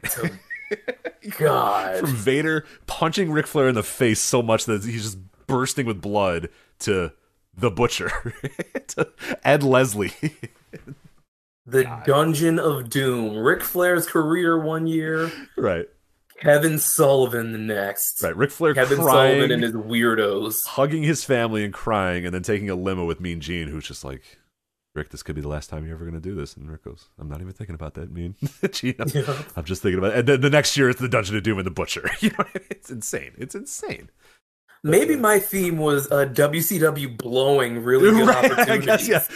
How does this company that does so many things so good also do so many things so bad? Yeah, so that's a good theme as well. And I'll finish up with my final match here. Great Sasuke, Gran Hamada, Masato Yakashiji versus Taka Michinoku Terrorboy and Dick Togo. Well known as the Michinoku Pro 6-man from ECW, barely legal 1997. And when I picked Bait and Dunn, like one of the things I said about that match is, it was really cool that the crowd just did not care at all about these guys. And as the match went on, people did care. And Alan Cunahan, Alan 4L, of course, picked up on this. He says on Patreon, says, Rich, I love your two picks. Those two matches and the Dragongate 6-man in Chicago are my holy trinity of matches that totally won over an unfamiliar crowd. And then he did nail it. That is exactly why I picked this match, because when these guys come out, they're Michinoku Pro guys, and ECW was obviously a tape trader heavy fan base, and those people were somewhat aware of these guys, and there were a few people that threw in a bunch of streamers at the beginning or whatever, but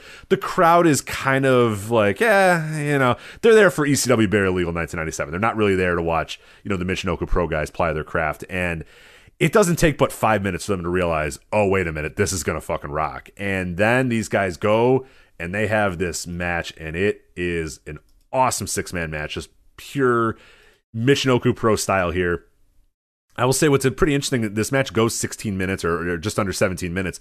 There is a point where the crowd gets a little bored. It's about like 11 minutes in. They're like, all right, I think we've seen it all. We're ready to go. And then these guys go into another gear for like the final 5 minutes of the match, and the crowd ends just jumping up and down, screaming, high-fiving, just standing ovations for these guys. Just an awesome, awesome match. If you've never seen this before, go out of your way to watch this. Wrestling Observer newsletter gave it 4.5 stars. Cage Match, 8.71 right now on Cage Match. But you're seeing the best of Great Sasuke, the best of Dick Togo, the best of Taka Michinoku. Terry Boy's incredible in this match. Gran Hamada's incredible in this match. Yakashiji, who you probably don't know, a lot of people probably have never seen him. He's the guy that looks like a Power Ranger, and everybody chant the always the always nice ECW arena decides to chant Power Ranger at him all the time until he does like 7 moves in a row, and then they stop doing that because they're like, oh wait, this guy actually fucking rocks, so we're just gonna let him do his thing. But this is an awesome match, and totally wins the crowd over. The crowd is all in on these guys towards the end of this match, and just a really, really cool match that if you've never seen before, mind-blowing stuff that was being done here in 1997. These guys would obviously do this, Michinoku Pro even years prior, but then take this to America in 1997 and just, let everybody know, okay, this style is awesome. And it feels a lot like the WCW Cruiserweight style, but it's even more matic and even more crazy than that, and took it to just a completely different level. So obviously WWE decided that, hey, we need some of this, so they're going to bring Great Sasuke and then have a light heavyweight tournament with like Scott Taylor and like a bunch of dudes who weren't good at high flying at all, and Scott Putski and like, that's it, Scott Putski. Right, that was the name. That's the name you're thinking of. Is like, yeah, it's just the exact opposite of how you should do this. But what do you think of this Bare Legal 97 Michinoku Pro 6-man here? Well, I was a little confused. They said that one guy was Dick Togo, but I didn't see any garrote wires anywhere. You're right. Yeah, I didn't see any heat. Like nobody. He didn't pull a referee out of the ring at all. That's kind of weird. No. But yeah, this is the first time I ever saw this match. Like, I think I started to watch it one time, but then I just never got through it. I may have gotten interrupted or something. But yeah, this is the first time I've seen this match, and it like it lives up to it. It's really good. Like, fun note: Taka Michinoku, Dick Togo, both in the New Japan Cup. Oh right, yeah. Well, I mean, they're out of it now, but they were in it. We're in the actual current New Japan Cup. Yeah, that's pretty awesome. But yeah, one thing I noticed about this match too is that the ECW ring is definitely not ready for like this type of action on it. Like, that ring is so held together by string. It's so loud when these guys are doing their thing. It is, and that's kind of like, that was kind of a thing in ECW, was a very loud ring, and that's cool. That was nice. But in this match, it's so loud because these guys are just always bouncing on it, and always jumping, and always running, and always leaping. So it's a very, the loudest ring you will ever hear, ever. I was gonna say, I love the loud ring. I really like it. Like, it just like. It makes you feel like you're in the action. Yeah, it makes the chaos, especially with a match like this where there's so much chaos going in and there's 6 guys just doing shit for 16 minutes. I mean, the ring is always bouncing, always making noise. Like you can sense that like there's so much chaos going that this ring is just bouncing up and down and up and down and up and down with no chance to even slow down. Yeah, like, and then this match is just like, it is a bunch of spots. It's like would it be wrong in calling it like a predecessor to the Dragongate 6-man? Like, kind of like not like a setup for it. No, I think I don't. Dragongate was coming, but like, no, I honestly don't think you're wrong. And Alan kind of brought that up too. That like the holy grail of like, or the holy trinity, he said, of matches that people, the crowds, unfamiliar crowds, learning. And yeah, it's just kind of the same style here, where it's just like, all right, look, you don't know who any of these people are, but it's not going to matter. You know what I mean? Like, in a few minutes, you're going to know who these people are. You're about to find out. Right. And it's like, and credit to ECW and credit to Ring of Honor to just say, hey, do whatever the hell you guys got to do. Who cares? Blow the rest of the doors off this entire show. Like, no one's going to be able to follow you. And they follow this with Shane Douglas and Pitbull number 2, by the way, which was not as good as this match was. So, but that like, match was bad anyway. Yeah, it was a horrible match. They have to follow this. Yeah, not great. But I appreciate that they just kind of said, hey, here's your time, and go out there and do whatever you guys got to do. We don't care about the rules. Don't give a shit about anything. Just go out there and let people know who you are. And I think, I don't think you're wrong. That it's a very much a predecessor, and I'm sure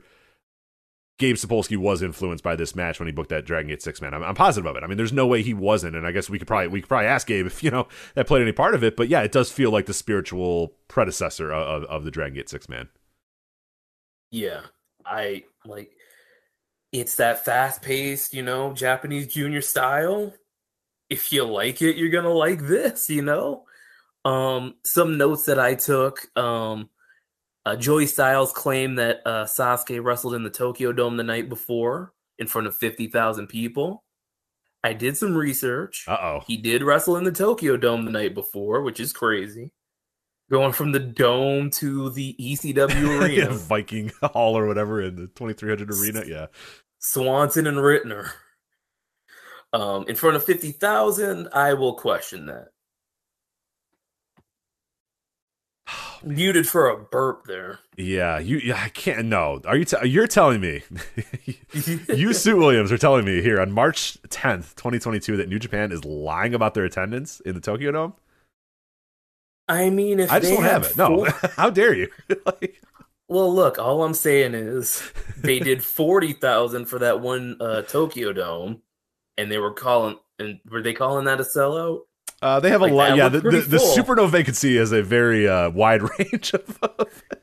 They can go Supernova vacancy from 25,000 all the way to 60,000. It's amazing. It's all about It's the crazy setup. how It's that all about works. the setup. Yeah, How big is the stage? Maybe that Right. helped out. Did they? So I'm looking at this too. They said 60,500. I mean, come on, it's absurd. Well, Styles said 50,000. Yeah, New Japan it's claims 60,000 on Cage Match. Okay, maybe Joey got his numbers from Dave on that one. Yeah, well, I'm dubious about both numbers, but yes. yeah, that's As am I. yeah. The Faces did the awesome spot from Fire Pro where like you tag your partner in and then you both like drum on the guy's back. Yes, like, yeah. That spot, I popped for that. They did the one thing where they had Great Sasuke in the ring and they laid him over their knees. And then all three of Taka, Terry Boy, and Dick Togo posed on the prone body of Great Sasuke. That ruled. What also ruled was the Kerry Collins Panthers jersey in the front row. Oh, I don't know if I noticed that one. Hell yeah, that's a great jersey. Right in the front row on the hard cam side. You just see Collins. I think it was 12. I think that was Kerry Collins. It probably was. Yeah, no, I'm pretty sure it was. Yeah, that's a cool jersey. The Panthers jerseys back in those days were pretty cool. I guess they're still pretty cool. I guess in a bit. Good looking jerseys. Yeah, good looking. Yeah. Their team stinks, but right. Unfortunately, I hope you're not actually a fan of that team. But yeah, that's Saints fan all the way. That was the year. I'm looking up 97. He had 11 touchdowns to 21 interceptions that year. Kerry Collins. You'd be shocked to know that would be he would not last much longer in Carolina. He'd be traded to New Orleans. Oh, great! The next year, but he would not last in New Orleans. He'd go to New York then after that. So yeah, I think those are the Aaron Brooks years for New Orleans, so he must have been backing him up.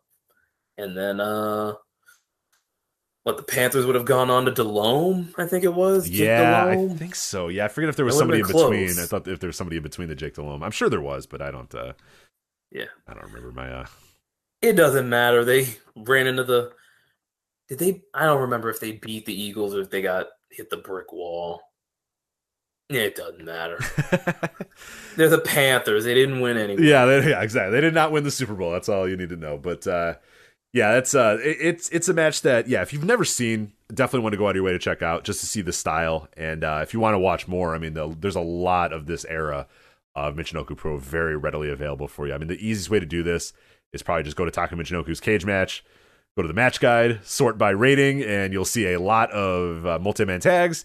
And most of those are worth your time, so you can check those out. Or you can go to, if you've never seen Great Sasuke before, it's a great opportunity to kind of get involved with, the Great Sasuke, as Joey Styles kept saying. And you got that. But I think it was at one point the ring announcer goes, "The Great Sasuke!" And Joey Styles goes, "Nice job by a ring announcer." And I'm like, okay job by him. He was close. It's close. Not great, but I'm not one to criticize anyone's pronunciations of anything. But if you've never seen this match before, go and watch it. Yeah, I know. I'm usually ironclad in my pronunciations, but great match, and really just Alan picked up on the theme. It was matches where the crowd slowly doesn't know anything about the guys, and by the end are just like just jumping up and down, loving what they're seeing because the match is incredible. So. There you go, and that has been Suit and Rich recommend matches to each other, and that has been this episode of the Flagship Podcast. Suit, I before we got on, I said, "Hey, do you want to go 3 hours?" And you said, "We'll see what happens." We went 3 hours because, of course, somehow, some way, we went 3 hours. I told you, "Hey, we'll plan on 2. We'll see what 2 happens." 2 did not happen. We went the full 3. I said, let it ride. Let's see said how let it it ride, goes. so. There it is. But before we depart, Suit, do you want to get your plugs out of the way? Let people know where they can follow you, where they can see some of your work, where they can listen to some other stuff that you do as well. Plug away, Suit. Voicesofwrestling.com. Well, you would have found it if you found this show. But I've been doing a Brock Lesnar retrospective series called The Brockumentary. Another chapter is coming. I've gotten up to Well, basically, it's a career retrospective of Brock Lesnar's first run in WWE. I am up to SummerSlam 2003. That chapter will be coming sometime soon. Follow me on Twitter at Suit Williams. If you like hearing my voice, I do a podcast with my friend Mel where we talk about sports and we also talk about wrestling. It's called Smark Sports, SMARK. And you can check that out wherever you get your podcasts. And yeah, that's me. That's pretty much it. There you go. Well, Suit, thank you so much for coming on here and doing this. It was a blast. Obviously, as I mentioned, we've done those WrestleMania weekend previews. We've done some other stuff as well on audio. But when Joe was gone and he was saying, I do whatever you want to do with the flagship this week, you're one of the first names I thought about of like, hey, it'd be really cool to get Suit on here, get his thoughts, talk to him about these shows. And it just so happened we had an all-time great AEW show to talk about and a bunch of other great stuff. So I want to thank you so much for stepping up to do this. I really do appreciate it. And I'll have to have you back on sometime very, very soon as well, or at least have you on sometime soon to talk about something, whether it's on Patreon, whether it's the WrestleMania weekend, something. We will definitely touch base again very, very soon. And I hope that we can go watch some wrestling shows together very, very soon as well. So, oh yeah. Hey, pleasure was mine. Well, thanks. Only bad part is I won't have a flagship to listen to tomorrow. Yeah, that sucks. I am on it. It sucks. I know. I always tell Andrew Rich when I'm done with a guest spot on Music of the Mat, I'm like, motherfucker, now what am I gonna do for 2 weeks? Like, I'm not gonna be able to listen to your show. So it definitely cuts into your day. But Suit, thank you again for doing that. At Suit Williams is how you can follow him. And that is it for us. So of course, make sure you support our sponsor HelloFresh, HelloFresh.com/VOW16, promo code VOW16 to get 16 free meals and 3 free gifts. So for Suit Williams, I'm Rich Craich. This has been the Flagship Podcast. Take care.